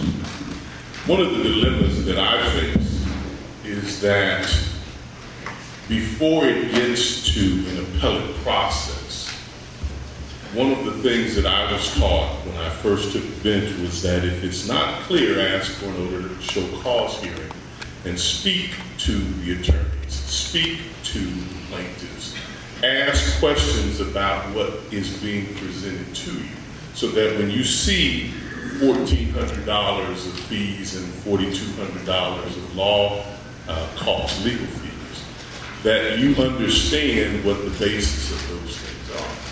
And in trials and in those orders to show cause hearings, many things have come out, one of which is that a lot of the work that subsequently becomes legal fees are done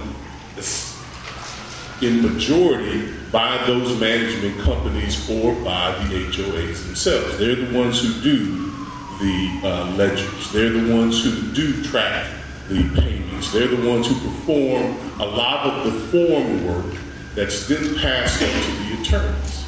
That becomes an issue of how do you apply and take full advantage of all of that work underneath you and then tell the court you want to be reimbursed. We've heard that being said by both the plaintiffs and their witnesses, and that's problematic.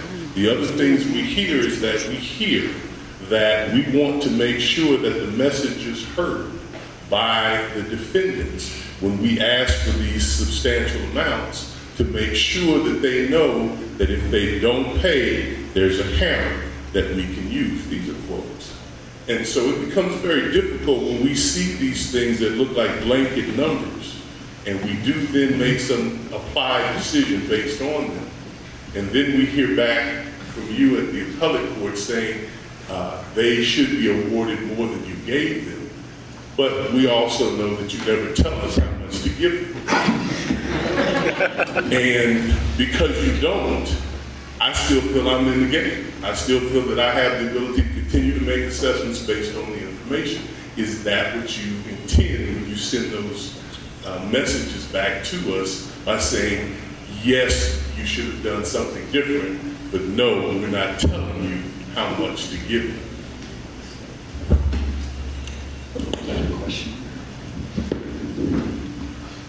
I'm going to start off with, it's really not my job to say how much the attorney's fees ought to be.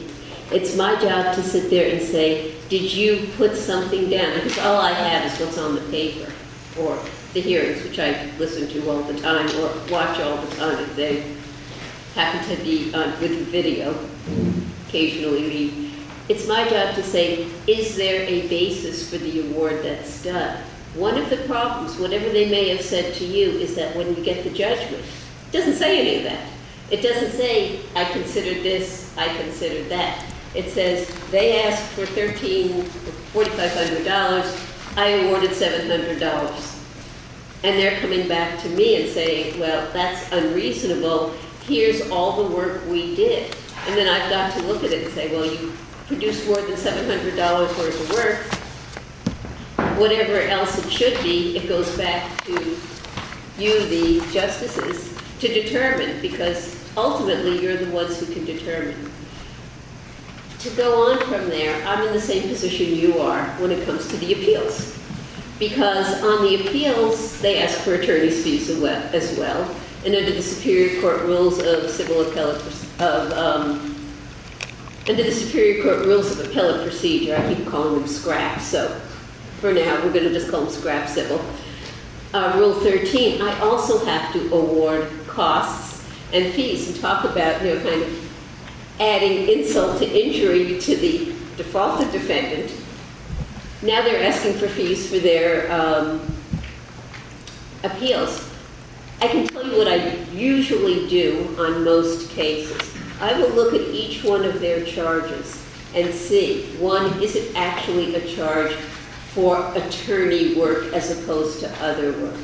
And in my mind, there's certain things that are, an attorney may do them, but it's not attorney work. So if on the China doll that they're giving to me, it says, called the court to find out which judicial officer would be assigned. Like 3 hours. Okay, and I'm looking at that and going, okay, we have a $300 fee, an hour fee here. We're asking for $90 to call the court to find out something you probably know, because in the lower court of appeals there are a total of 2 judicial officers, Judge McLennan and myself. 99% of the time, Judge McLennan does the administrative appeals and the criminal, and I do the civil. So pretty much you have a pretty good idea who's going to get it.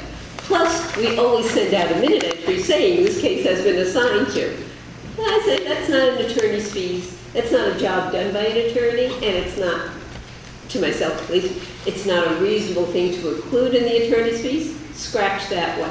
I go through each of their charges. I look at, when I get their attorney fees China doll, I will go back and review what they put into their appellate memorandum and see, okay, you submitted a 7-page memorandum to me. You cited one case. I don't think a reasonable attorney with any kind of experience who's asking for $300 an hour could possibly have spent 7 hours researching a case, the one case you cited, when it's not a unique proposition. Every once in a while, there are unique propositions, and I could say you may have spent it just looking to find out there is no law. You checked all the federal law, you checked all the state law, you checked statutes, maybe you even went internationally.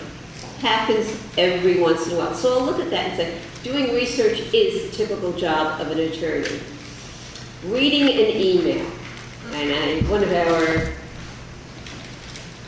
panelists addressed that. You know, how long was this email? Well, if I have a copy of it. If the email is 7 pages, I can see it would take, 2/10 of an hour. If the email is 2 sentences, I can see it doesn't take time at all. So I'll scratch it and say, yeah, it really didn't take any time to read that email. Writing a letter, I'll look, if it's in the file, I'll look at the letter. There are some letters that are a page long. There are other letters, notably in one case where I know of one letter to an attorney that read like an appellate brief to the Court of Appeals, and the letter was 15 pages single-spaced with all kinds of citations. Yeah, that would take more than 2/10 of an hour, no question. But I will go through and review each of the charges that they're saying, and I take a little pen and I strike it out, or I'll put in there and say, well, you asked for 3 hours for this, but you only came up with 2 statutes. Or 1 statute. You came up with 340-101 and you cited China doll, Schweiger versus China doll. Okay, that didn't take you a really long time if you are an attorney that has any experience. It's on your system. You're not going to get a lot. So that's what I would do on the parts that I'm evaluating. But as far as sending back to justice courts, it's really a justice court's job to evaluate it because you're the ones who heard the case. I'm going to be very candid, Cody. I'm not sure I understood the question. But I'm going to comment on what she said. And I've handled a lot of appeals all the way to the Supreme Court. And one thing you learn is you got to make it easy on them up there when they're doing the appeal, at least when you're representing a party. If you don't make it easy on them, they're going to make it hard on you, usually with the decision. And so what I would see where I was, and I think it's kind of interesting, I don't think most people knew when they drove across Meridian they were no longer in Maricopa County. I really don't think attorneys realized they were no longer in Maricopa County when they crossed Meridian. So I can't really say exactly what happens here, but I hear a lot of attorneys saying, well, this is what always happens. But anyway, what I would see almost at least 3 days a week were stacks of cases this high that were there just for my signature for default. I think Charlie can back that up. He covered for me a number of times when, as a pro tem, when I was running around doing whatever. And you could take them like this, the motions and the China doll affidavits, et cetera, and you'd take 3 or 4 of them and hold them up to the light. And the only difference in them was the name. That was the only difference there. And they were usually signed, it had a partner's name, and then you'd see a signature on it. Maybe you couldn't make out all the signature, but you could sure tell it wasn't the partner, and it said for. So someone was signing it for the partner. Who? A lawyer, a legal assistant, a secretary at the front desk. You've got no idea who it was that signed that. And that was troubling. But given the volume that we have to work with, you don't have time to really do all the things that Myra would like when she sees them land on her desk. You just don't have time.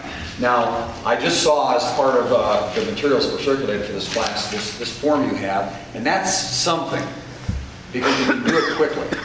You can go through there and check, write, and do it fairly quickly. I'm assuming that's on a fillable document where if you're computer literate, you can type it in pretty quickly.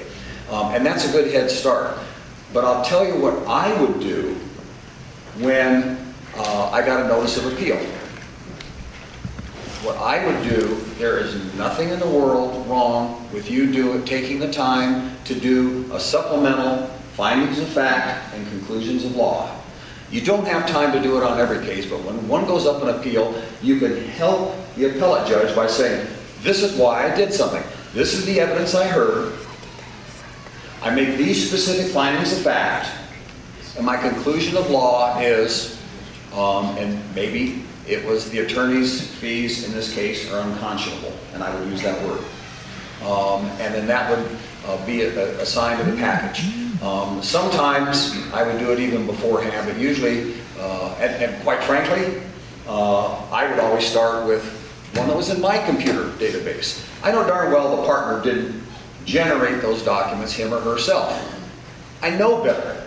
A paralegal did that, or a legal assistant, or something like that. They did that. They didn't spend 3 or 4 hours doing that. And so, but if you don't articulate findings of fact and conclusions of law and give Myra, or whoever happens to be doing it that particular day, something to hang their hat on, they're going to hang it on you. You know, we usually see requests for attorney's fees, and we will grant them or not. And I think most of the judges do exactly what Myra indicated.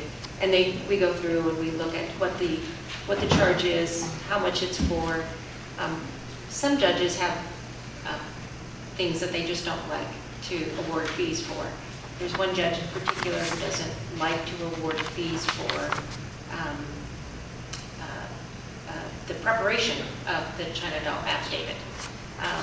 And I think everybody's kind of got their own quirks, but I pretty much do what Myra does, and that is go through and decide. In terms of when we get on an appeal, when we get the issue is attorney's fees, we do look at the China doll affidavit. We did have a case recently where one of the parties had a firm that was representing them, and they had a China doll affidavit, and then they had a kind of a high-priced lawyer, pretty well-known in Arizona, and the fee for that lawyer was $40,000, and there was no affidavit, there was nothing, and we sent it back to the, a lot of times we just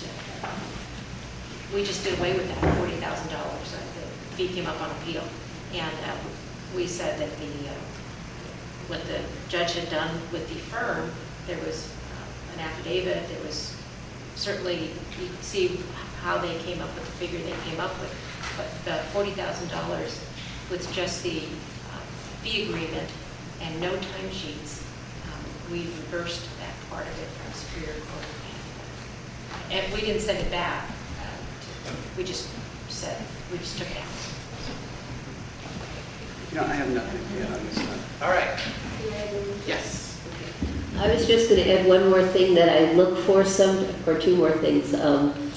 One thing I look at also is to see if I think there's been any churning going on where because sometimes I'll see it, it's how many times you're actually reviewing this memorandum of law. Once, twice, 3 times, I'll usually strike a lot of the reviews because how many times can you maybe you really did review it 18 times because you're OCD or whatever. I'm OCD, so I understand it. And I think it's fine to be OCD. I just don't think it's fine to charge somebody for it. So, I will look at, because sometimes, and I'm sure you see it also, there's a considerable amount of unnecessary work that's being done and being billed for at a high rate. So it's something else that just wanted to throw out as a consideration. All right, so one of our earlier panelists has a quick question or comment. I just wanted to make an observation with regard to the Myerson affidavit, which that was decided in July of 1983. At the time, Rule 1.5 did not exist. It wasn't enacted by the ABA Board of Governors till August or October of 1983. So the standards may not have existed. The other is at the time, 1983, we didn't have computerized time records. And those are very helpful. There's good news, bad news. It's easier for attorneys to keep time, but the question arises based upon what the judge said earlier, looking at the fee applications and the time records. Are you putting in the number 1 to show that was the complaint, so the attorney doesn't have to type that up? And then the attorney puts the time in to prepare the complaint. Or when you put in the number 1, does it say complaint 1.2 hours or 1.5 hours? Maybe that's worth an inquiry. And I mention that because in China Doll it says contemporaneous time records would be helpful. In 1983, those all had to be handwritten, hand-typed. Now that's not necessary. Also, I checked amazing things with smartphones. I emailed the Ethics Council of the State Bar, and she told me the Economics of Law Practice 2013 was the 5th iteration, and they came out every 3 years. So in 1983, the Economics of Law Practice, which would give you some indication of what's being billed or which being charged in the area, was still 15 years away. So if Judge Myerson had known that, I'm going to ask him to pick the lottery numbers for this week. But those 3 issues may be important when you're looking at these fee applications. Thank you.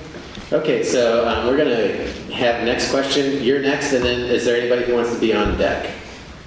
On deck? Okay, you'll be on deck. Thank you. Greg Wismer. An observation and something that's very scenario-based that I'd like your input on as to how you would actually break it down for the analysis. I'd like to think that we would be able to use that level of scrutiny that was just proffered, and that is to be able to actually have the fee agreements and whatnot brought in. But with all due respect, when you're dealing with anywhere from 10 to 15,000 cases per year, maybe 2/3 of which are civil filings, it may not be entirely practical. But that having been said, I don't think that's the basis for giving short shrift to the analysis that needs to be done to determine whether or not the fees are reasonable or not. But in that vein, going forward with that analysis, could you give me very scenario-based as to what, with that lay of the land, what kind of best practice you would look at in an individual court level to determine, all right, very good, we might be presented with a scenario where you're looking at one case, the affidavit for default and the default judgment that was submitted, the affidavit that comes forward, it says that took at $350 an hour, 1 hour to actually be able to generate and submit to the court. You have another one that comes in that says for that same type of filing, that same pleading, it took 3.5 hours at $250 per hour. Being that there's, quote, no shop manual, so to speak, to be able to actually serve as the litmus test as to whether that type of pleading really requires 1 hour, 2.5 hours, 5.5 hours, what would be part of the litmus test that you would use? And as a part B on this, I would simply ask this. Even recognizing the English system where the prevailing party should indeed prevail, what analysis would you use in looking at that affidavit when you might see, for example, a motion for judgment on the pleading, no response from the defendant, but the court denied it? Should you still obligate the opposing party to pay? A motion for summary judgment that was submitted. That's their prerogative to file it. The court denied it. There was no input from the opposing party, but should you still obligate them to pay? Thank you. Art, can I just make a comment on that? And it's really a question, and I certainly am not that familiar with justice court practices and procedures, but I wonder why on routine matters, a court cannot establish a presumptive fee for a routine matter, and that presumptive fee would be granted, and if you want to ask for more than the presumptive fee, then you have to provide an explanation to justify it. I think in part, if that's permissible, that would address this gentleman's question as to the fee agreement. Again, that could be a local rule, that any fee application must be supported by the retainer agreement. So I think there may be, from a non-justice court practice standpoint, maybe solutions to this situation. I don't know. Any other panelists care to address this question or questions? I'll do. Well, I mean, piggybacking. Go ahead, Judge. Just piggybacking on what I'm sorry, I'm Judge Diana Holborn. On what Judge Wisner just said, I brought some examples with me of China doll affidavits that I received in my court, and I was looking for the preparation of the application and the request, and the request for default judgment and the form of judgment. I have one law firm that puts in 1 hour, one law firm that put in 2 hours, one law firm that puts in 1.4 hours. I don't have any issues on what they're charging per hour because they all charge between $250 and $350, and I think that those are reasonable amounts. So that's not my concern as much as how long does it take? Does it take an hour? Does it take 2 hours? One of them breaks it down in drafting the application, point 1, drafting the form of judgment, point 2, drafting. And so I think those are the concerns that just make it, which one do we take? Do each of them have the right to charge the amount of hours that they say they put in? But some of these makes it the fees are double what the other law firm fees are. So it sounds like the question goes back to the question of there's not a shop manual of how much time it should take, and so I guess the question is how much time should it take? So I'm gonna. That's the question. That's the question that's presented. So let me put it to our panelists. Judge Lusk, we'll start with you. In the example I cited earlier about holding the documents up to the light, I wasn't just talking about the China doll affidavit. I was talking about the complaint, the motions, everything. It's just identical language, save a different plaintiff's name or a different defendant's name, a different dollar amount. And other than that, it was identical. And those are the kind of things you have to look at. Now, when you say is 1 hour reasonable, 1 1/4, 2 hours reasonable, it depends a lot on the circumstances. If there's something unique about the case, of course it can take longer. But if it's boilerplate and you make findings of fact and conclusions of law, I have seen 15 identical, word for word, complaints, everything else from this same law firm. And I know a partner did not spend that much time doing it. It was just spit out by a computer when someone filled in the fill spaces for the names. Then you will be upheld. And I've got to tell you, the ones that got ugly came from 2, maybe 3 law firms. The ones, they were always from the same firm. And sometimes, if you're going to be efficient at what you're doing, you have to start a little file. Okay, files from ABC firm and XYZ firm or something like that, where you can compare them quickly. And then you can answer those kinds of questions. There, like he said, there is no shop manual. And it's sometimes it just has to pass the smell test. And sometimes when it got like that, I would set it for a hearing. And when I have one of the staff out front call the law firm and say, you can appear telephonically, because I'm not going to pay you for any time for this hearing. You're not, don't even think about putting that in your China doll affidavit. We're going to have a hearing on this fee application, and I would do that. And then you can ask the questions. All right, I'm curious, counsel. Can you tell me, was this a little bit different, a little bit unusual, something different about it that required a little more time?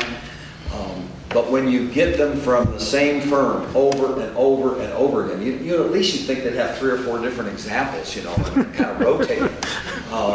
But when the language is identical from the beginning of that complaint to the ending, you know that a legal assistant or legal secretary spit that out in a computer, and God knows who signed it. Okay, so Judge, so you have the telephonic hearing, and an associate appears telephonically, and you ask the question, how did the named partner spend 9 hours on this credit card cookie cutter default case? And the associate says, we stand by our affidavit.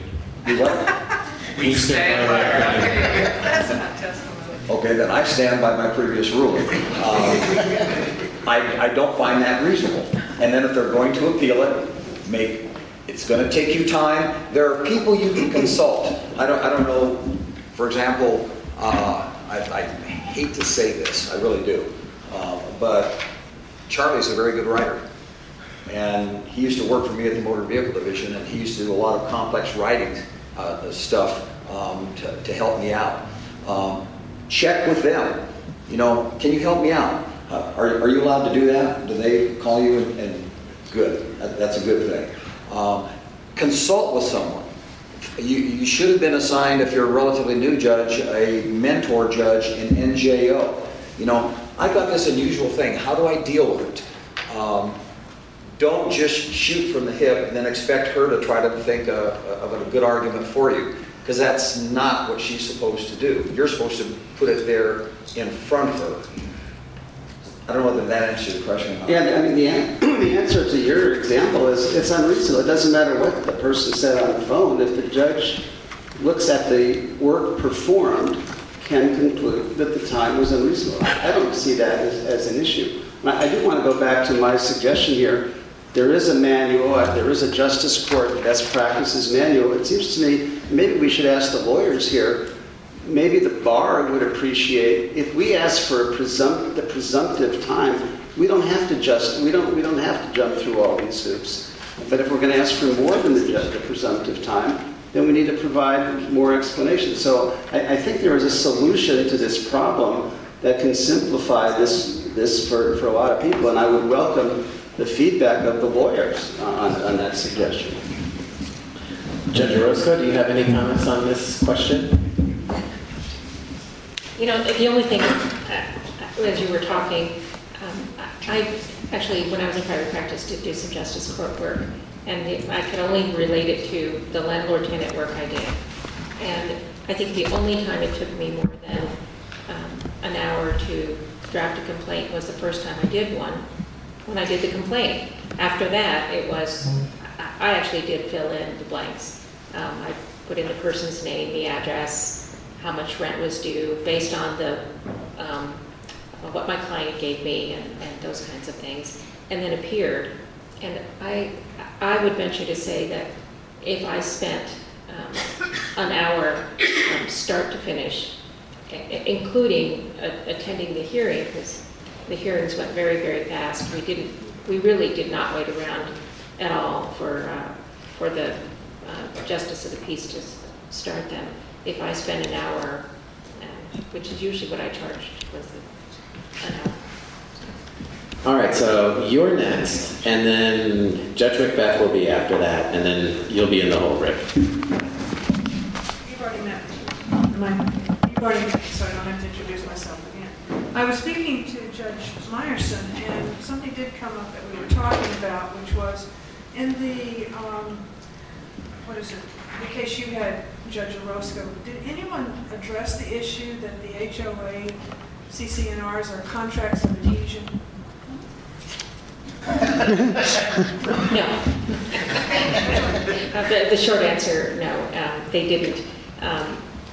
And I guess I didn't think about it as a contract of adhesion, but I guess in my dissent, I indicated that I thought that asking for fees that were unreasonable was a violation of our ethical rules, and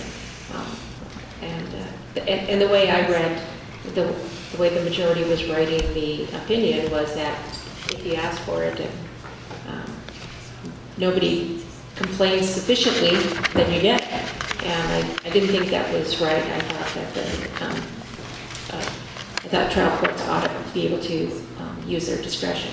I'll tell you that Geller v. Lusk, I don't know if you, I know that's in your material. I think that actually does go, pulls McDowell Mountain back a little bit and still says that trial courts are required to use their discretion and determine what is reasonable. Yeah, well, they are contracts of adhesion. I guess I have a question for the plaintiff's lawyers here. If we're dealing with a contract of adhesion, then we have an unconscionability analysis that we would use to assess the terms of a contract of adhesion.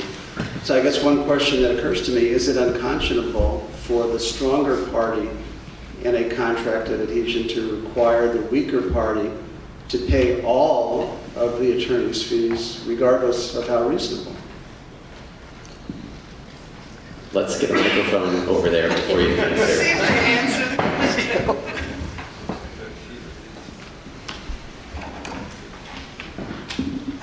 I would think, is this on? Can everyone hear me? I would think that... Yeah, talking to him. Okay. When it comes time for payment to be made, it is always something that we consider before we make an application. Is what we've done reasonable? We do that analysis in our office before we apply for it. I would say even though it says all, yes, you should still look at the reasonableness. Because even though my firm looks at it before we ever file it, I can't say that all firms do. So while we prefer that you don't step into the shoes of a defense counsel, you are still a judge and you are still an arbiter. You should be impartial and take a look at the reasonableness of the work. Like I said earlier, they aren't cookie cutter cases. Every case is different. Every homeowner is different. Some homeowners just abdicate their responsibility and never respond to anything at all, ever. And so we serve them, they don't respond. It's a fairly straightforward case. Then you have ones that call you all the time. They want payoff amounts. The statutes require, the Condo Act and the Planned Community Act both require that if a payoff is requested by whomever requests it, they have their house up for sale, the escrow company requests the payoff amount, the homeowner themselves request it. I have one case right now where during the course of the litigation, the homeowner asked for 2 payoffs, 2 months apart, knowing full well that the assessments were X amount of dollars per month and the late fee was Y. They could have added that themselves, but they didn't. They wanted a letter from me stating this is how much I owe as of this date. I have to provide that. So that's part of what we are asking the judges to look at, is there isn't a pro forma for these cases. There are some that are more routine than others, but no one case is going to be exactly like the next case, ever. All right, so next question, Judge Macbeth. Hi, I'm Rebecca Macbeth. I'm I'm the judge at Moon Valley Justice Court. This microphone is kind of cruddy. Just don't talk into it. Well, you do, but then you get feedback. What's the side of your mouth? And I Is it okay? Can you hear me? So several decades ago, I was a legal secretary. And at that time, we had a Selectric 3. My attorney had to pay money for the copies if we used the copy machines. So we used onion skin paper and carbon. So he had forms. He had form complaints for different types of cases, but those were typed individually by one. Now that we have technology which allows those form complaints to go in and be printed out via the computer, it sounds to me as though what you're saying is that the same attorney, who may be a sole practitioner or who may be a member of a large law firm, Jones, Skelton, Hockley, but there is a complaint that was drafted, composed, checked, and everything at one point in time. What I seem to be hearing you say, Dennis, is that we should not be charging the composition of the complaint because they're using it as a form that was previously used on another case. And I'm puzzled by that.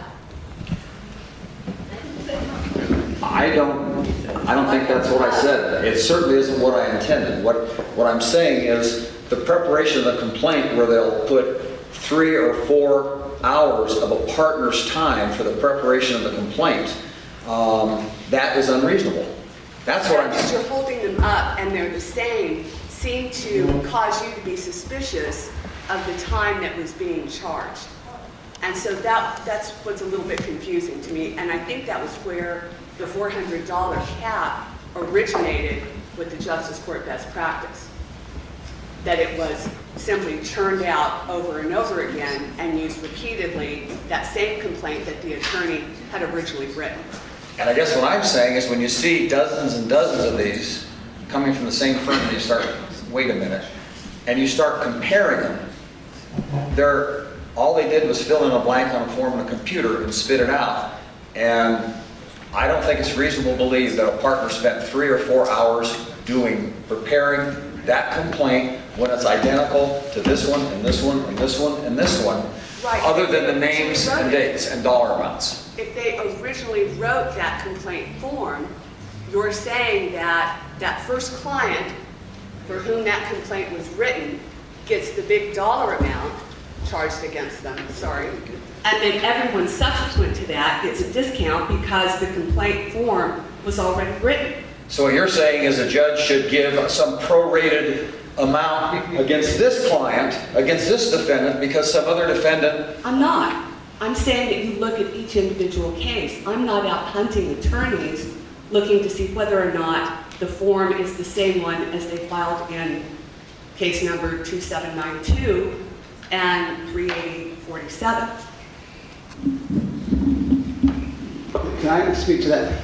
You know, this process is not like going to a car dealership. At a car dealership, you pay a set amount for a service regardless of how long it takes. That's the concept that I think you're advocating. I don't think that's the way we do it in law. We compensate for the time. Now, if we want to change the rules, we can change them. But we don't compensate the way they compensate at Courtesy Chevrolet when you get a whoop job. So that it's good. I don't think I'm following you because in law we pay for the time. I understand. Right. So maybe I'm missing the point.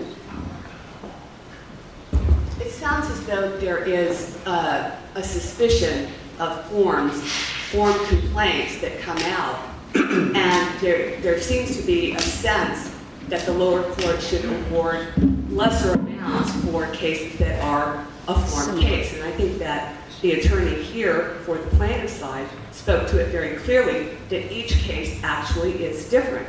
There may be a form that's similar, but it sounds as though we are suspicious of any attorney who submits a form complaint. That's all I'm saying. I'm not saying, Judge, that we should prorate or that we should go by an automobile dealership, but I was always taught to look at the individual case and not become suspicious of an attorney's charges simply because it's similar to other cases that he's filed in the past. Thanks very much. Okay, so there are a couple of hands who want to respond to this. First, we're going to start with our panelists, Commissioner Harris. And then Steve, since you have the microphone in your hand, we'll go with you. And Charlie, if you could, or Steve, if you would hand the microphone to Edie when you are done. And then, let's see, who was next in the queue? Rick is next in the queue for the question. Okay, thank you. I would say a couple of things with regard, if I was reviewing one of those. There are two issues there that are getting mixed up, is the way I'm hearing it. One is the time that the attorneys are spending counseling, determining, making legal decisions, deciding what to do. That's a time charge. Then there's the time charge of actually writing the complaint. If the language in the complaint is basically form language, I would side with Judge Lusk and say form language is form language. Somebody may have put it down, but a lot of the form language that you're seeing is not rocket science. It's pretty much laid out. You could probably go to a self-service center type form and just grab the same language. The real time is coming not in the filling out of the complaint, but in the coming up with the claims you're going to put in the complaint, and that should be listed in the China doll for what it is, as opposed to just saying preparation of complaint and all being lumped together. In that way, the judges, justices, whoever's looking at it would know what is being asked for by the attorney and why it's reasonable. And maybe you had 2.5 hours of talking with a client and going over that ledger that was prepared and reviewing it and saying, well, this charge replicates this charge down here. Why do you have two charges for the same date for the same amount? You can't do that. Was there two separate things? What's going on? Is this a typographical error? Is this an error in billing? What's happening? That's different from the filling in a form complaint, which is where I think there's some of the disconnect. All right, Steve. I would point out, this almost does go directly to what Judge Lusk said about asking the associate, are these times accurate? Did the partner spend this time? We stand by our affidavit. The rule 3.3 talks about candor towards the tribunal. I teach professional responsibility 2 or 3 semesters ago, just prior to Dick Siegel passing. Some of you may have known him, Gus Rosenfeld.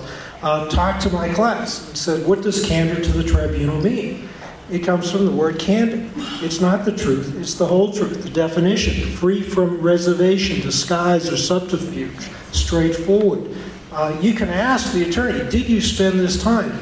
Standing by our affidavits, not a candid answer response to the judge. You're entitled to that. And if there's nothing wrong with putting down, I spent 3 hours on this complaint, if that's what you spent. Or putting in your affidavit, I spent 3 hours, but some of this was excessive, so I've reduced it to this amount. But to put down 2 hours, when it only took a half an hour and it was done by a paralegal and reviewed by the partner, that's not candor, I would submit. That is not candor to the tribunal. And I used to live on Beacon Hill, Massachusetts, when I was in law school, and someone broke into the basement, and a policeman came up. He says, I don't know why you people could live here in Boston with so much crime, because that's all he saw. I see all the fee arbitration awards. Believe me, a lot of attorneys are doing things they ought not to be doing. We get a lot of cases from ethics. So although the vast majority, obviously, are doing the right thing, there are some attorneys who are not following the rules, are not being candid towards you in their fee applications. My suggestion why even ask the attorney, did you spend the time? That's really not the question. That's really not relevant. The question is the time that's claimed reasonable for the task performed? So it really is irrelevant how much time they spent if you, as the judge, look at the work that was done and in your opinion conclude that the time claimed is excessive. So why do we have to question someone's honesty? Well, the reason I say that is because as a justice or the peace, you may see a whole bunch of applications from a particular law firm that says preparation of complaint, 7/10 of an hour. They're using the form complaint, they discuss it with the client, they get the information, they maybe send the client a form that they fill out, their paralegal does it, and they're doing it 7/10, 5/10, 6/10. Then someone comes in with an hour and a half. you know, sort of the reverse. Do you ask the person in an hour and a half, did you really spend this time? And maybe they have to explain to you whether it was appropriate. And don't forget, the time should be for legal activities, not if I'm not technologically advanced and I have to type out all my complaints. I don't get the benefit as a sole practitioner of typing out my complaints. I don't get paid for that time as legal services. So I think it's not only the law firms that may be putting too much time on. You may get a lot of law firms who put what you think is unreasonable because it's too short. So you can look at it from both ways. All right, Edie, your turn. Thank you. And I would agree with you, Commissioner Harris, that when I bill for the complaint, part of what I'm doing is I'm not allowed to block bill.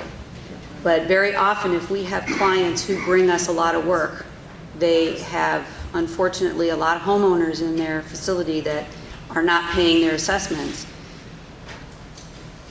We offer them a certain rate to do it.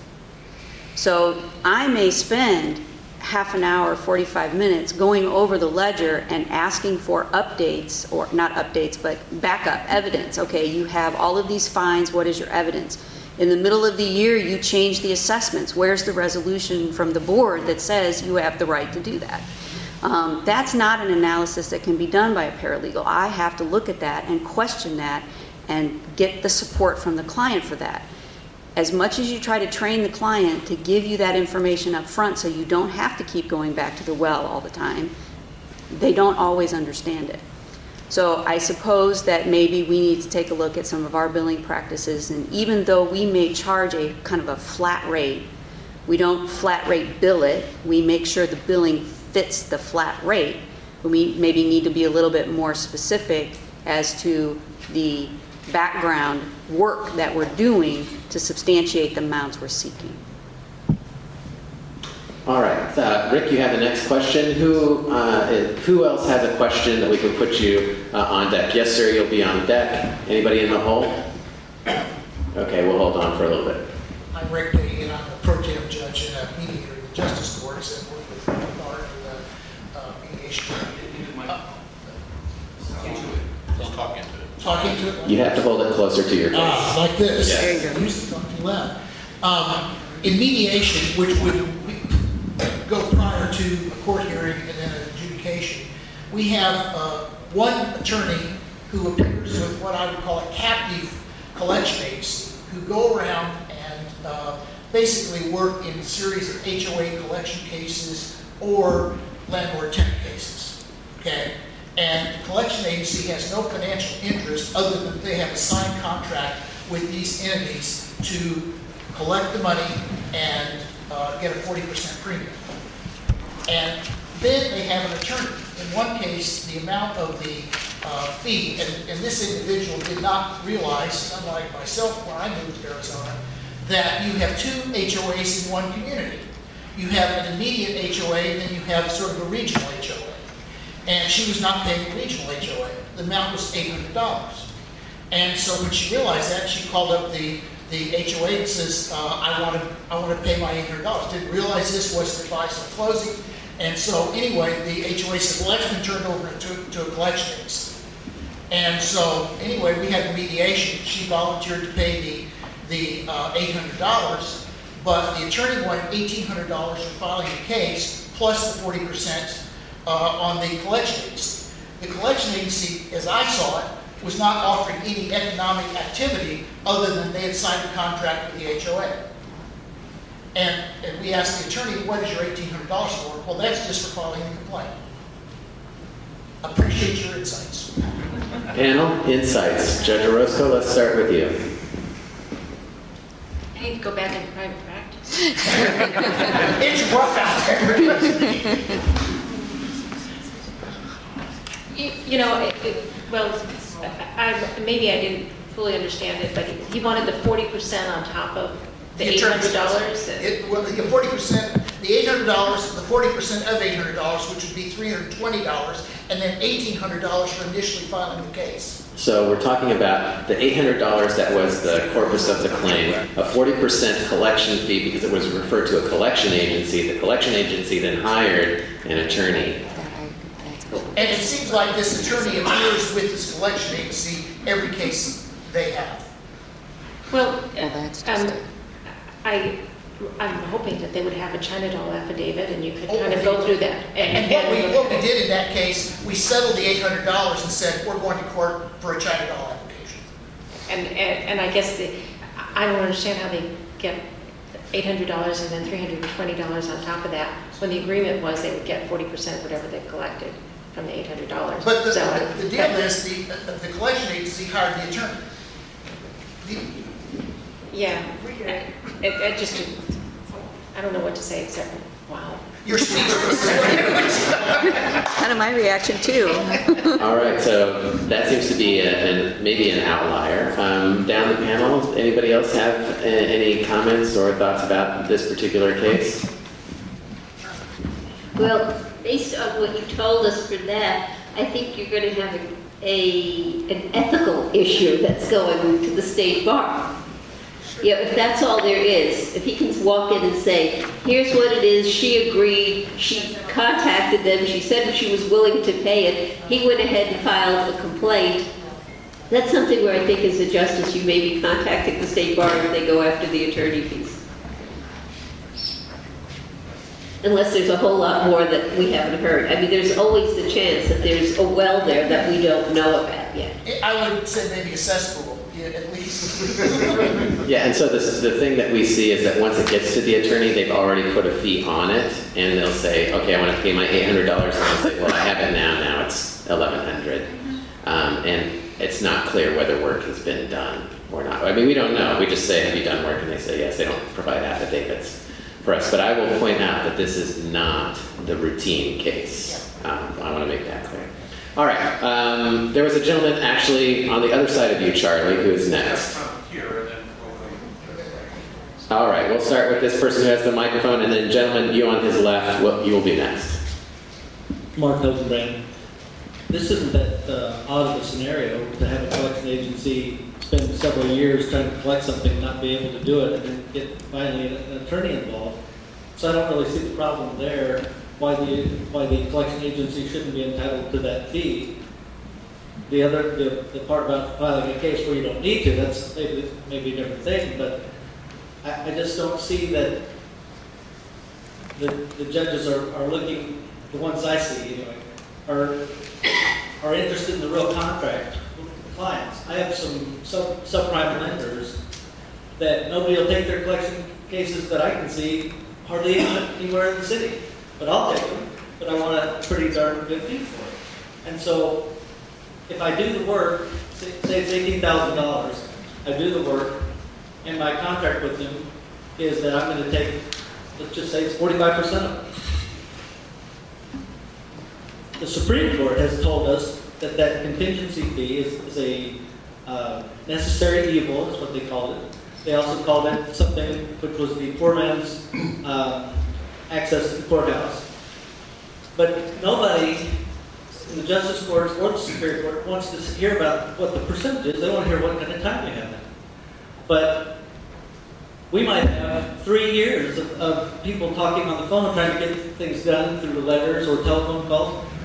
You know, they're not wanting to compensate for that either. So it seems like we're broad brushing as if and it does seem to me like the guy that is owed the money and the guy that's helping the guy that's owed the money has suddenly become the bad guy. Yep. And I just encourage us not to broad brush everybody, because not everybody's acting like these little exceptions, you know. Very few. Anybody want to comment on that on the panel? No? Steve, you're going to comment on that? I just want to go to the rules. The rules say you look at the risks to the lawyer.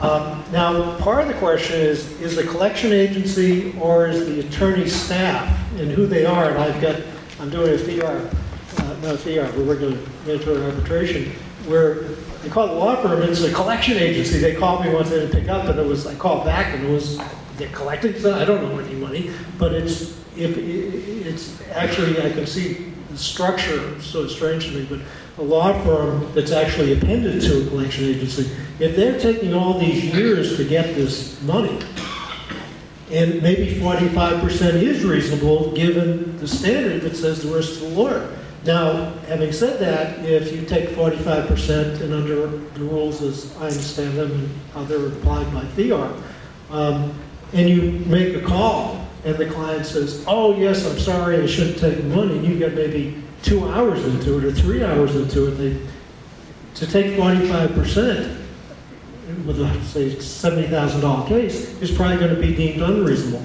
Our courts, at least the way we're at FEOR, is you look at each case individually.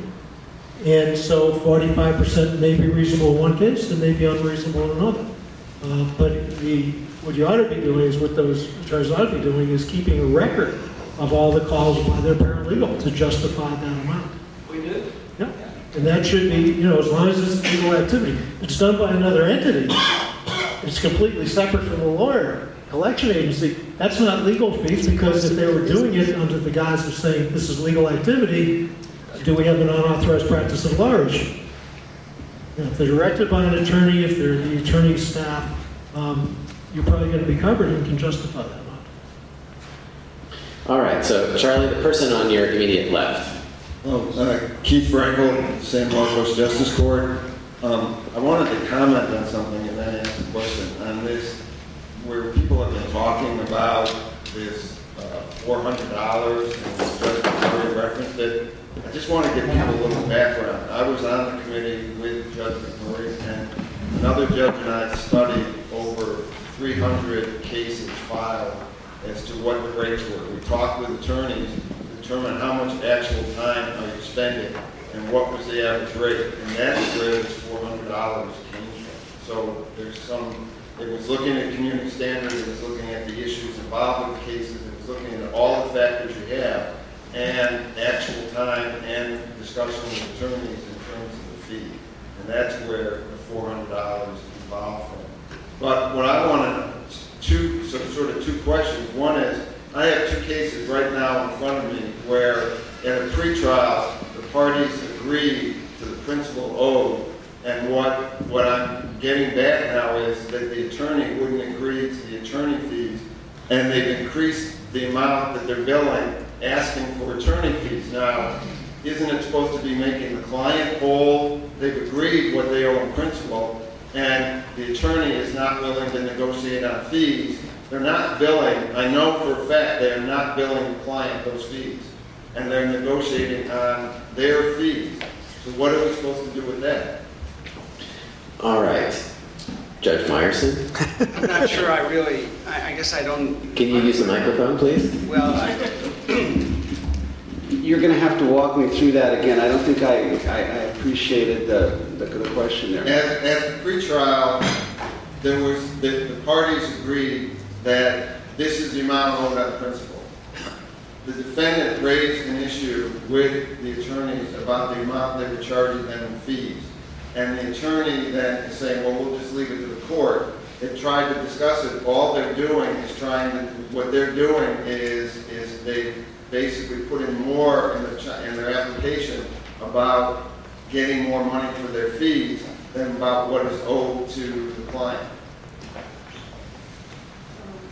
Well, I mean, if the parties are not able to negotiate a resolution of the entire dispute, including the reasonable attorney's fees, then it seems to me that there is an additional cost to the client of continuing to seek to recover those fees. And if those fees incurred are reasonable, they probably need to be awarded, if I'm appreciating the scenario that you're describing. So I guess I don't see a problem there.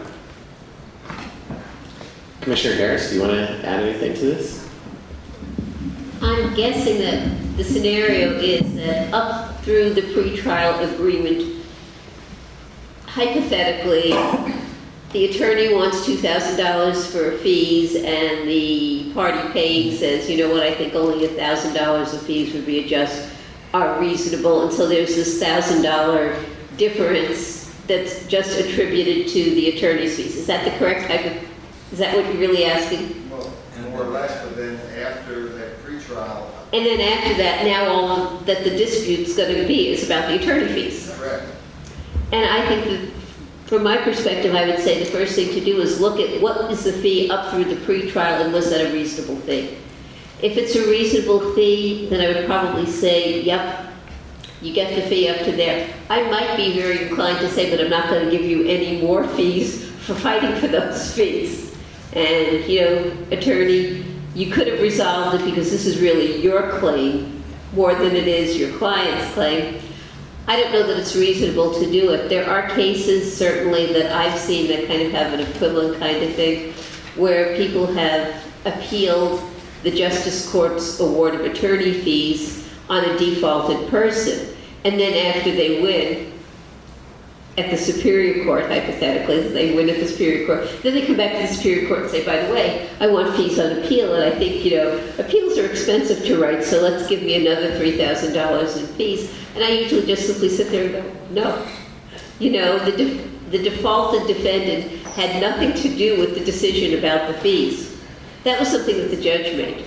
And judges are immune, so I'm not going to award you fees from the defaulted party. And of course, the judge isn't going to pay you your fees, so you had the opportunity to litigate it. You were in control of how you wanted to litigate it. You got the opportunity to do it, and you won. But I'm not going to award you fees on top. And I think it's up to you, the judge who's evaluating it, to see, do you think that the fees asked for up to the time of the end of the pretrial, when they came to the underlying agreement, were reasonable? And whatever you think is reasonable from there, then you would have to say, is one of the parties being unduly unreasonable about this? It could be that the plaintiff's fees were totally reasonable, and the defendant's being the one that's being a little bit difficult. In which case it would be appropriate for them to have to pay additional fees. So I think you need to just kind of evaluate what the China doll and the work done was up to the point where you got the agreement on the underlying case, and then see who's being unreasonable or reasonable at that time, and making sure that they can support what it is they asked for their fees up through the pretrial. All right, we have another question. Yes, sir. Judge, it sounds like the pretrial conference, you either concluded the entire case at one time, or you didn't. And when we go to pretrial conferences, we walk out with an understanding, or we tell the judge to set up a trial. They made a suit for $3,800. The defendant agreed he owed $3,800. That's all well and good. The problem is the client has paid a $100 filing fee, $57 to $85 to serve, and he's going to pay a piece of that money to his lawyer, whatever percentage that is, as attorney's fees. Once again, even though the guy owes what he was sued for, the client is not getting back what he's entitled to. So, I mean, we either get it done at the pretrial conference or we don't, and then we set up the trial. All right. Yes, sir. You want to say something, Charlie? Yes, I want to make sure we get our hour of ethics. Can we do hypothetical number 2? Let's do this question, and then we'll do hypothetical number 2. Thank you, Craig Wismer again. If it's commonly accepted that there is a judicial role to play to determine the reasonableness of attorneys' requests for award of attorney's fees, then my question, scenario-based, is this. What we looked at before was the issue of determining whether or not 1.5, 2.5, 4 hours are appropriate, for example, for any given task, any pleading that might be filed with the court. Fair enough. That's contained in the China doll affidavit. That's part of what you use to conduct your analysis. There seems to be an emerging trend, though, that's developing when it comes to this approach and the use of a China doll affidavit, and that is called flat fee billing. My question to you on that then becomes, how do you impose a level of analysis to determine whether or not a $150 rate is appropriate for this type of pleading, or a $450 flat fee rate is an appropriate billing for this type of pleading? That's where things seem to be emerging as far as complying with the China doll affidavit. Thank you. All right, Commissioner Harris, it's your turn to be at the front of the line again, so we'll ask you. Okay. All right, Judge Lusk, flat fees. I'm going to be honest with you, I didn't follow all the question, or the statement. Or are we on 2 now? No, so we're not on 2 yet. So the question is along these lines.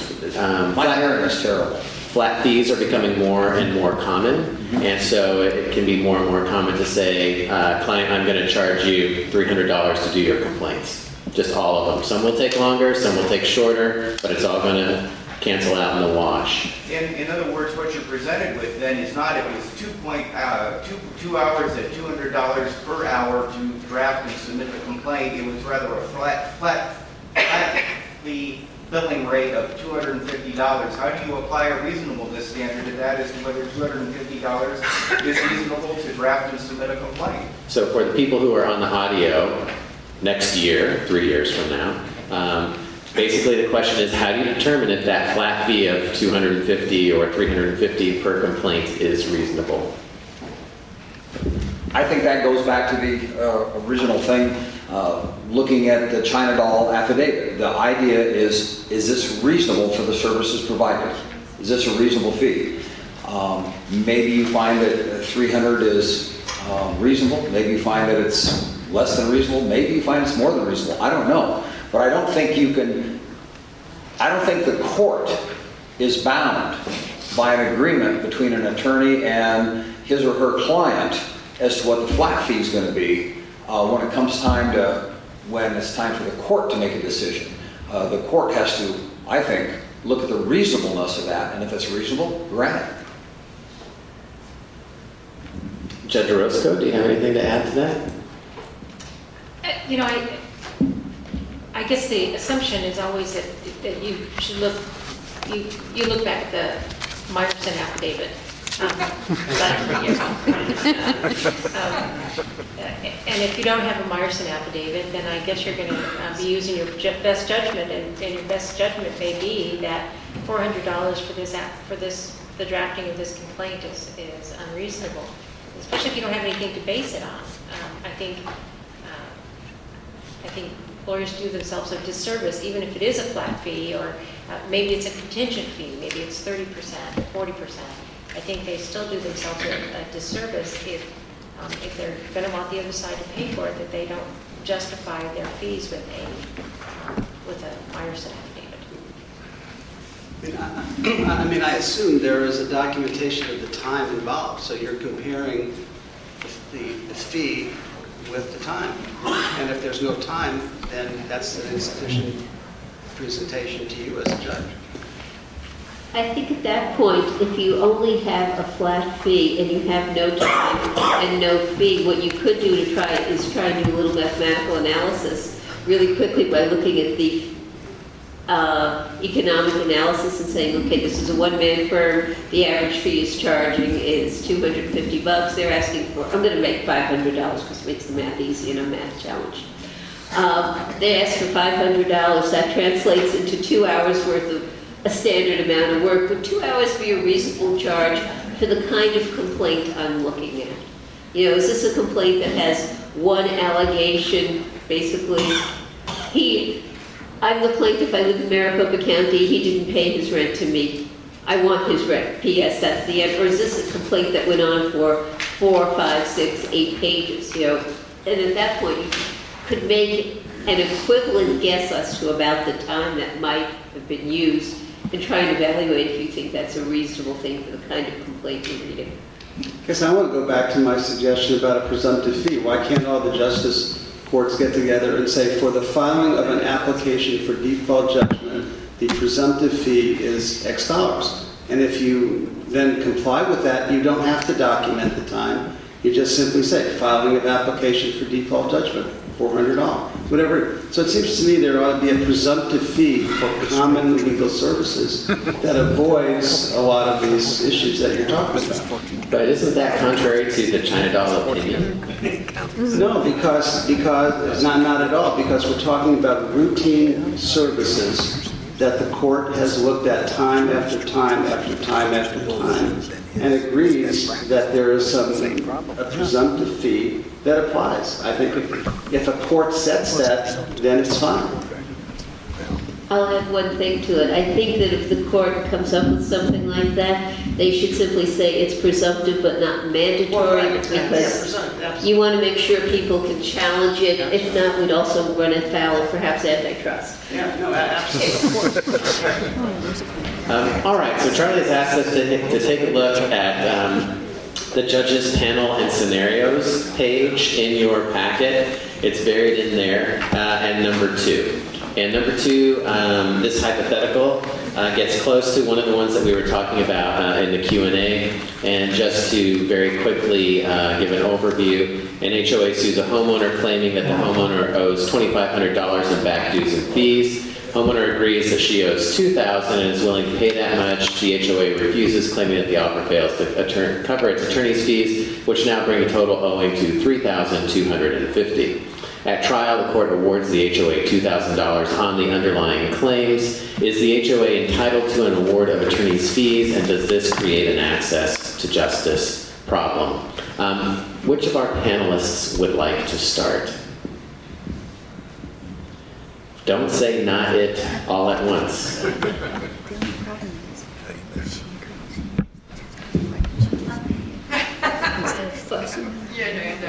We have somebody over there who wants to start. Charlie, there's somebody who... Charlie wants us to do the panel first, so we're going to follow... I have a question, though. Oh, you want clarification? Yes. Okay. Is it, they're saying that it was, that's why I was like, can I have the microphone? The question I have is it $750 in attorney fees they're asking for, or $1,250 in attorney fees? Because I wasn't quite 100% clear on that, because that does have an impact on the answer. So the homeowner is saying, let's see, they sue for $2,500 in back dues and fees. So let's say that it's, she agrees that she owes the $2,000, and that's the substance, that's the corpus of the amount. But it doesn't cover the attorney's fees, which are the additional $1,250. Okay. Yes. Well, I'll do it, and I'll answer it the way my students answer it in the classes that I teach at the law school. You haven't given us enough information, Professor, to answer this question, because we don't know how much time was devoted, and we don't know whether that time was reasonable. All right, so that's one answer. We don't have enough information here, which is always the punt answer, which makes you very happy when you hear it from your students. Judge Professor Meyerson. Judge Orozco. I think that assuming that that there's a contract and they're eligible for fees, I think that they would be, the HOA would still be entitled to its fees. Does it create an access to justice problem? That I can't answer, but I think it does. I think the HOA is still entitled to some of their fees. They had to hire a lawyer to get that at that point. Well, they hired a lawyer. She agrees to pay $2,000. It doesn't seem to me that there was an agreement that the homeowners association agreed that she only owed $2,000.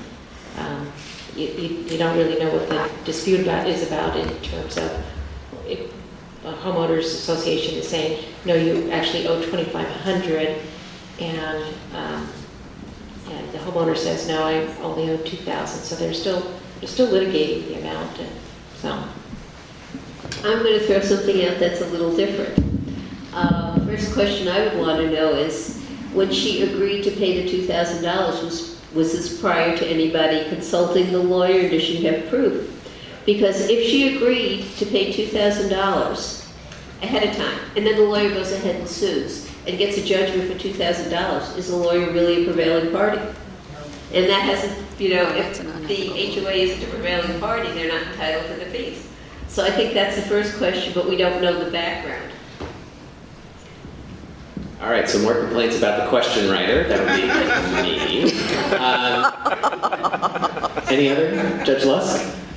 I think I would probably start with the presumption, and of course the presumption is always rebuttable, that the lawyer would be entitled to $750, because that's what was apparently, according to the HOA, the way I'm reading this, giving the benefit to the author of the question, the way I'm reading this, they had apparently already hired the lawyer, and the lawyer's fees were $750. my math is suspect. If anyone has a calculator, you might want to check it. That would be the presumptive point at which I would start. Then I would analyze, is that fair for what happened up to that point? Because I agree with Myra that they weren't really the prevailing party at trial. So they would not be entitled, in my mind, to any fees for going to trial. So this is really interesting because my sense, I did not practice law in Arizona, but when I wrote this problem, I included a offer of judgment, or not an offer of judgment, but a written. Now I'm totally blanking. I've been out of practice for an offer of judgment. Well, not an offer of judgment. It's an offer, not an offer of settlement. It's you file a motion that says we are offering you this much, X amount of money. That's an offer of judgment. Okay. Well, it takes me 6 times to get it right. An offer of judgment that for the amount, and then that's the amount that's awarded. But we don't have that in justice court, so I didn't know that at the time, since I don't practice. And so that could be something that adds to the defect in the question in and of itself. Okay, let's go back to the floor. Anybody have any other questions out there, or hypotheticals that you'd like to put out there for us to talk about? Yes, sir. You in the yellow shirt. You do have situations, though, where if the homeowner contests any part of the HOA fees and even wins a trial, they still lose. And that's kind of the issue. They'll say, okay, I admit I owe the assessments. I stopped paying the assessments because I was sick of getting these additional late fees, and I don't owe the trash and the weed fee from 2014 or whatever. And so they agree they owe some. They litigate the entire case based on a fine or a weed fee or something like that. They effectively win, but now you have the attorney who's gone through trial. You've got the HOA who's actually gone through a trial. And now, presumably, they're going to request attorney's fees that you would request at a trial. And the issue is, frequently, you get into an argument about who is the prevailing party, and then you get attorney's fees on that. And then you invite briefs, and it goes up. And the homeowner would have been better off if she had just agreed to pay the stuff that she didn't think she had to pay, rather than litigate the case. And that is exactly what the question was intended to ask, and that's why it's an access to justice question, is that, as Judge Williams just indicated, if it wasn't clear from the hypothetical, the homeowners association is asking for more money than they're entitled to, they lose a trial, but now the attorney's fees are up here, and the homeowner loses in the long run, even though the homeowner was right. So the homeowner loses on claim 1, but wins on claims 2 and 3. Well, why isn't that taken into account by the judge in deciding what a reasonable fee is? That would be a factor that the judge ought to be taking into account in determining what the fee is. So what am I missing there? That's what the judge's job is, to look at what happened here and make a decision that's fair under all the circumstances. So you're saying that the judge should break out the attorney's fee by claim? Well, that's generally what we generally take into account. You do not, unless you have the same core of operative facts on everything, if you lose on a claim, you're obligated in your Meyerson affidavit, I really appreciate people now, to exclude fees on claims for which you did not prevail. Absolutely. That's true. Any other panelists, and then we'll get to Steve.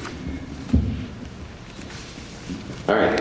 Well, I think just additional considerations is if the homeowner agrees they owe the amount of money, did they pay that amount of money? When the complaint was filed, was it then only for $500? And who is the prevailing party? I'm not sure there are, my personal view, not of anyone else. What? It's not out. Oh, sorry. What I said was, did the homeowner actually pay the $2,000? When the lawsuit was filed, was there necessity of it? When I turned it on, I lost my thought. But does the homeowner association get a benefit for asking more than they might otherwise be entitled to? even if the attorney, if the homeowner wrote to the homeowner association and said, you're asking for $2,500, you're going to take me to court, and I know I owe $2,000, can I pay that to you? You say, no, it's either all or nothing, and then the lawsuit is filed and every other thing, I'm not sure anything ought to be paid. Because there's an acceptance, there's the statute, I guess, of Superior Court, written off of settlement, but why should there be a benefit given for overestimating what you're due by the homeowners association? It's sort of like, well, go for it. If we don't get it, we can always get some of our attorney's fees paid. What sounds like the tail wagging the dog, as came up earlier, that the attorney's fees become the subject of dispute, which is always, I've always found that problematic in any event. But I think you have to analyze, exactly what's going on. If a homeowners association pulls the trigger too quickly, maybe that's a consideration. And I think justice is very important because, again, it's how people view the justice system as justices of the peace. Sure, like at the initial entry level for people. And if they don't think what's going on is fair and equitable, that creates problems, I think, throughout our whole system. Yes, sir. You in the back in the blue shirt. My name is Scott Williams. I was going to say that 34101 does address this with reference to written settlement offers. We can read it straight out of the statute. If a written settlement offer is rejected and the judgment finally obtained is equal to or more favorable to the offeror than the offer made in writing to settle any contested action arising out of the contract, the offeror is deemed to be the successful party from the date of the offer, and the court may award the successful party reasonable attorney's fees. Thank you. Good information on the attorney's fees statute and contract cases.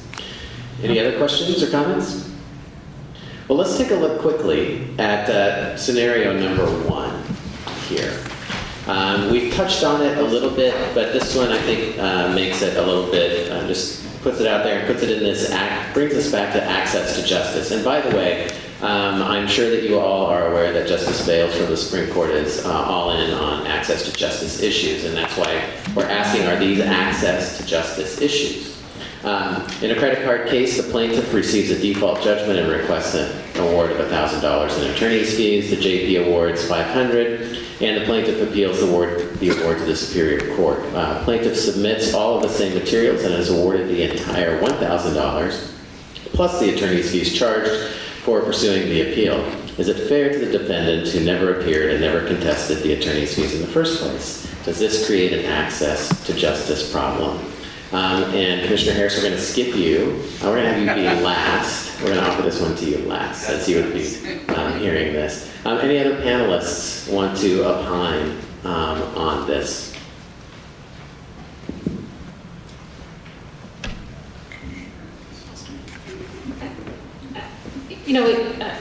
I seem to recall in one of the panels, I didn't see the first one, I just saw the last two, that somebody, and maybe it was even up here, said that they would not award attorney's fees in a default case on appeal. Was that you, Myra? Yeah. I frequently don't. It's not a blanket, but I frequently don't. Oh. Sorry, I'll repeat that and say, what I said was that I frequently, when it's a default case and the issue is an attorney's fees, I frequently do not award fees to the party who's actually contesting against the Justice Court ruling and not really against the defendant who never appeared at all and didn't fight it and didn't contribute to the issue. And so I think that it seems, the question is that fair? No. I mean, is it fair to the defendant who, it's not fair to the defendant if he's ordered to pay attorney's fees on an appeal in a case he never appeared in front of. So I don't think that it would be fair to award attorney's fees in the appeal. Just my opinion. I agree. Well, I'm kind of wondering what the practice is. In Pinal County, the Superior Court judge who heard the appeal would remand it, would not just enter the order for a certain, in other words, he or she would not take a new China doll affidavit for the appeal process and enter a judgment amount for those additional attorney fees. It would be remanded back to the court. And so I don't know. In Maricopa County, when it goes up on appeal, will the appealing or the judge on appeal award additional attorney's fees? Well, there are two things. One is on a standard thing, whether it's the credit card case that ruled or not. A case where there are two parties. Do we do default or non-default? Default. Okay. Default comes up on appeal, and the whole appeal is did the Justice Court improperly cut the attorney fees? Because that's frequently what the issue is. I will frequently send the part about the attorney's fees back to the Justice Court and say, you didn't give any reason for why you cut it. And that's coming down to why did they cut it? And if I don't have a reason, it needs to go back down because I don't have a reason. I don't know what was reasonable or what wasn't reasonable or what they would do, what you, the justices, are thinking. As far as the award for the appeal itself goes, that comes to me, and most of the time I'll say, this is really a contest between plaintiff's counsel and the court. So defendant really has no part in it, and I'm not going to make defendant pay for an error that may have been committed by the court. And I'm not saying, the court may go back, re-look at it and say, you know what? We reviewed it, and I found that all of these claims are not reasonable, and my original award stands because of A, B, C. That's fine.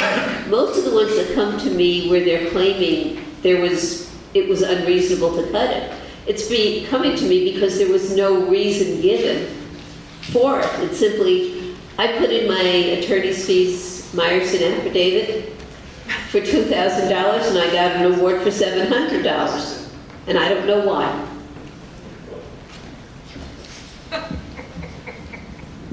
All right, let's move to number 7 on our list here.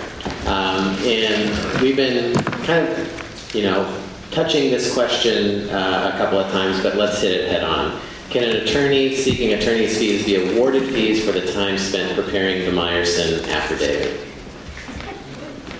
And I think the law is fairly clear on that now, that the time spent on preparing a fee application is compensable. I think the law is fairly clear on that. It is, and should it be? Yes, the law should be clear. As clear as possible. I guess I have to say yes, because that is a service that a lawyer, I guess, is obliged to provide. It's required by the court. I guess I would have to say yes. I like to be devil's advocate, so I'm going to oppose your thing and say a couple of things. In the year 2015, the first thing you'd look at is what is the charge. Are we charging 1/10 an hour, or are we charging 4.1 of an hour for doing this Meyerson affidavit? Because the hours and charges spent should already be done as part of the attorney's billing for his or her own client. And so you have to ask yourself, what is really being done that required attorney expertise that's really the act of an attorney? Preparing the bill itself is usually the act of a computer. Preparing the affidavit itself is usually the act of a computer. Virtually everybody has a Meyerson affidavit form on their computer system. So the only thing that really is requiring attorney expertise is reviewing it. And so I would probably say maybe a very minor charge, but I wouldn't be going for any. I see them where people are asking for 4+ hours for doing the Meyerson affidavit. And I don't think that that is a reasonable charge. Well, no, I don't think we're disagreeing. I mean, if the affidavit is actually a printout and not actually prepared by the lawyer, to use your example, then there shouldn't be a payment for it. I mean, absolutely. Let's go to number 6. Number 6 is a little bit different than the others. This is a protective order case, an injunction against harassment type case. A defendant shows up with a high-priced big law firm attorney. The order was probably appropriate. Let's just say the order was appropriate when issued ex parte, but the plaintiff is now flustered and unable to support the order's continuance. The defendant demands his attorney's fees for being the prevailing party. What should the JP do? Do you need more clarification? No. Okay. Panelists? I don't have an answer to that, but I know we're running out of time, and I want to be sure that we do mention the Arizona Attorney's Fees Manual. We haven't talked about. Who's the author of that? Well, it's a wonderful publication. Is that the Morrison? That's the Morrison Manual. Does the Justice Court pay for that if the judges order that? I don't know. You don't know? But it answers 90% of the questions that we've had here today. Hold it up, Judge. Hopefully. Hold it up, please. Yeah, it's written by a gentleman. I'm just an editor, and Judge Orozco's colleague, Judge Norris, is a co-editor.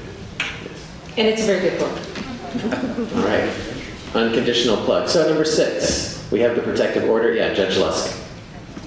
I'd say nice try.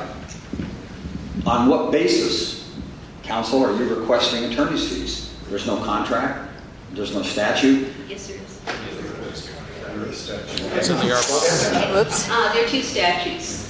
Under 133601P, I think, and for the order of protection, I think the injunction is 12-1809, and it's either R or S. Maybe S. It used to be R, I think, but I think it's now S. It says in both of those statutes that the prevailing party may be awarded, so it's permissive.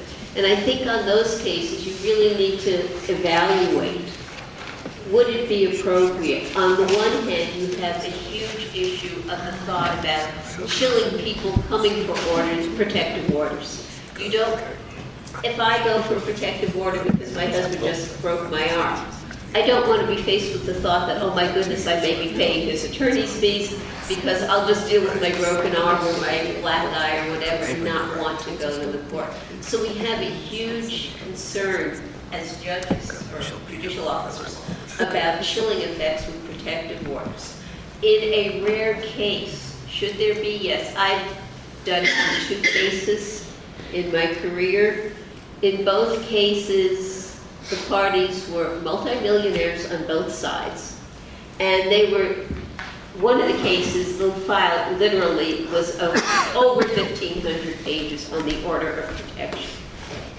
And they were basically filing motion after motion after motion after motion. The trial court transcript was 426 pages. That's why I can remember it. And at this point, you're sitting there going, this is a little bit above and beyond your average order of protection hearing. So yes, I would say you can do it, but it would have to be unusual circumstances, not just the fact that it was defeated. Defendants have the right to have counsel, so do plaintiffs. If plaintiffs, same thing, if the plaintiff has a counsel, it prevails in the order of protection. Defendant by statute and by the Arizona Rules of Protective Order proceeding are entitled to a hearing.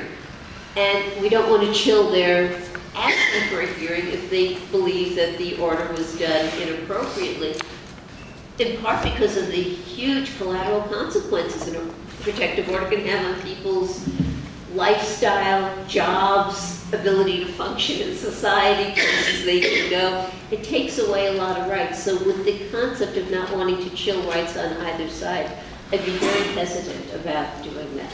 But there are 2 statutes. And Judge Murray, you want to have some concluding remarks? Yeah, actually I do. But it's by way of acknowledging the panel, all right? And I've been throwing questions at them before this, so I need to acknowledge them now, because I do hear a convergence of views from this panel, and I'm glad to hear it. But I have to tell you a story. One of the things that led me into this is I was doing an interim ruling in a case, a civil case, that had one of those homeowners association attorneys.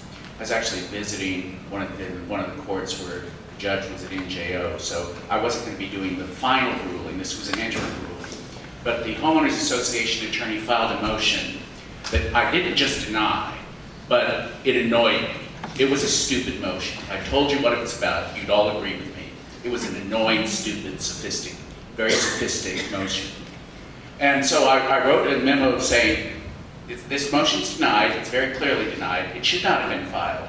And by the way, if you turn out to be the prevailing party ultimately in this case, don't apply for attorney's fees for submitting this motion. You do not deserve it. And I don't care if you cite McDowell Mountain. You do not deserve it. And I now am convinced that that would probably be sustained later on.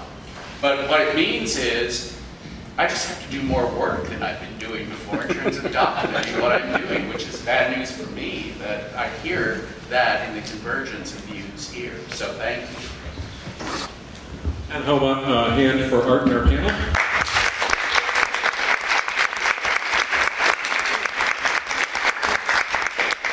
A couple of housekeeping matters. Delia is here to notarize, to validate your parking. If you've been here for more than 4 hours, then you can go to lunch. You can get validated now and go to lunch, and don't worry about it. If you've been here less than 4 hours and you want to go to lunch, then you need to do that first, and then have it validated. If that's not clear, Delia will explain that to you. Please fill out the survey. Thank you very much for being here. We were planning a couple of exciting lectures in the future as well. So thank you all for being here. Good luck driving here. You know, I never got a chance to, and I wish I did. I wanted to get back to a point that you made. Which I think much less where you made use the word clearly excessive. They shouldn't have done that. That's right. And it's space there, but also, you know, I think the problem is, and I talked to my students about this here, whether it's some of the old cases, text, don't think, who wrote this? In particular, employment discrimination, employment cases are 30 years old. Things have changed. We're looking at things differently. And the rules are changing. The rules are starting to change. I read a lot of teaching it. That was great. Steve, thanks so much. I'll see you later. I just have to tell you what the motion was. Okay? Was it from my firm? It was from Maxwell.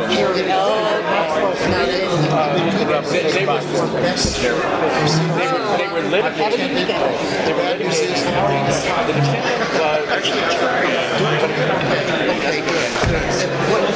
and he had filed.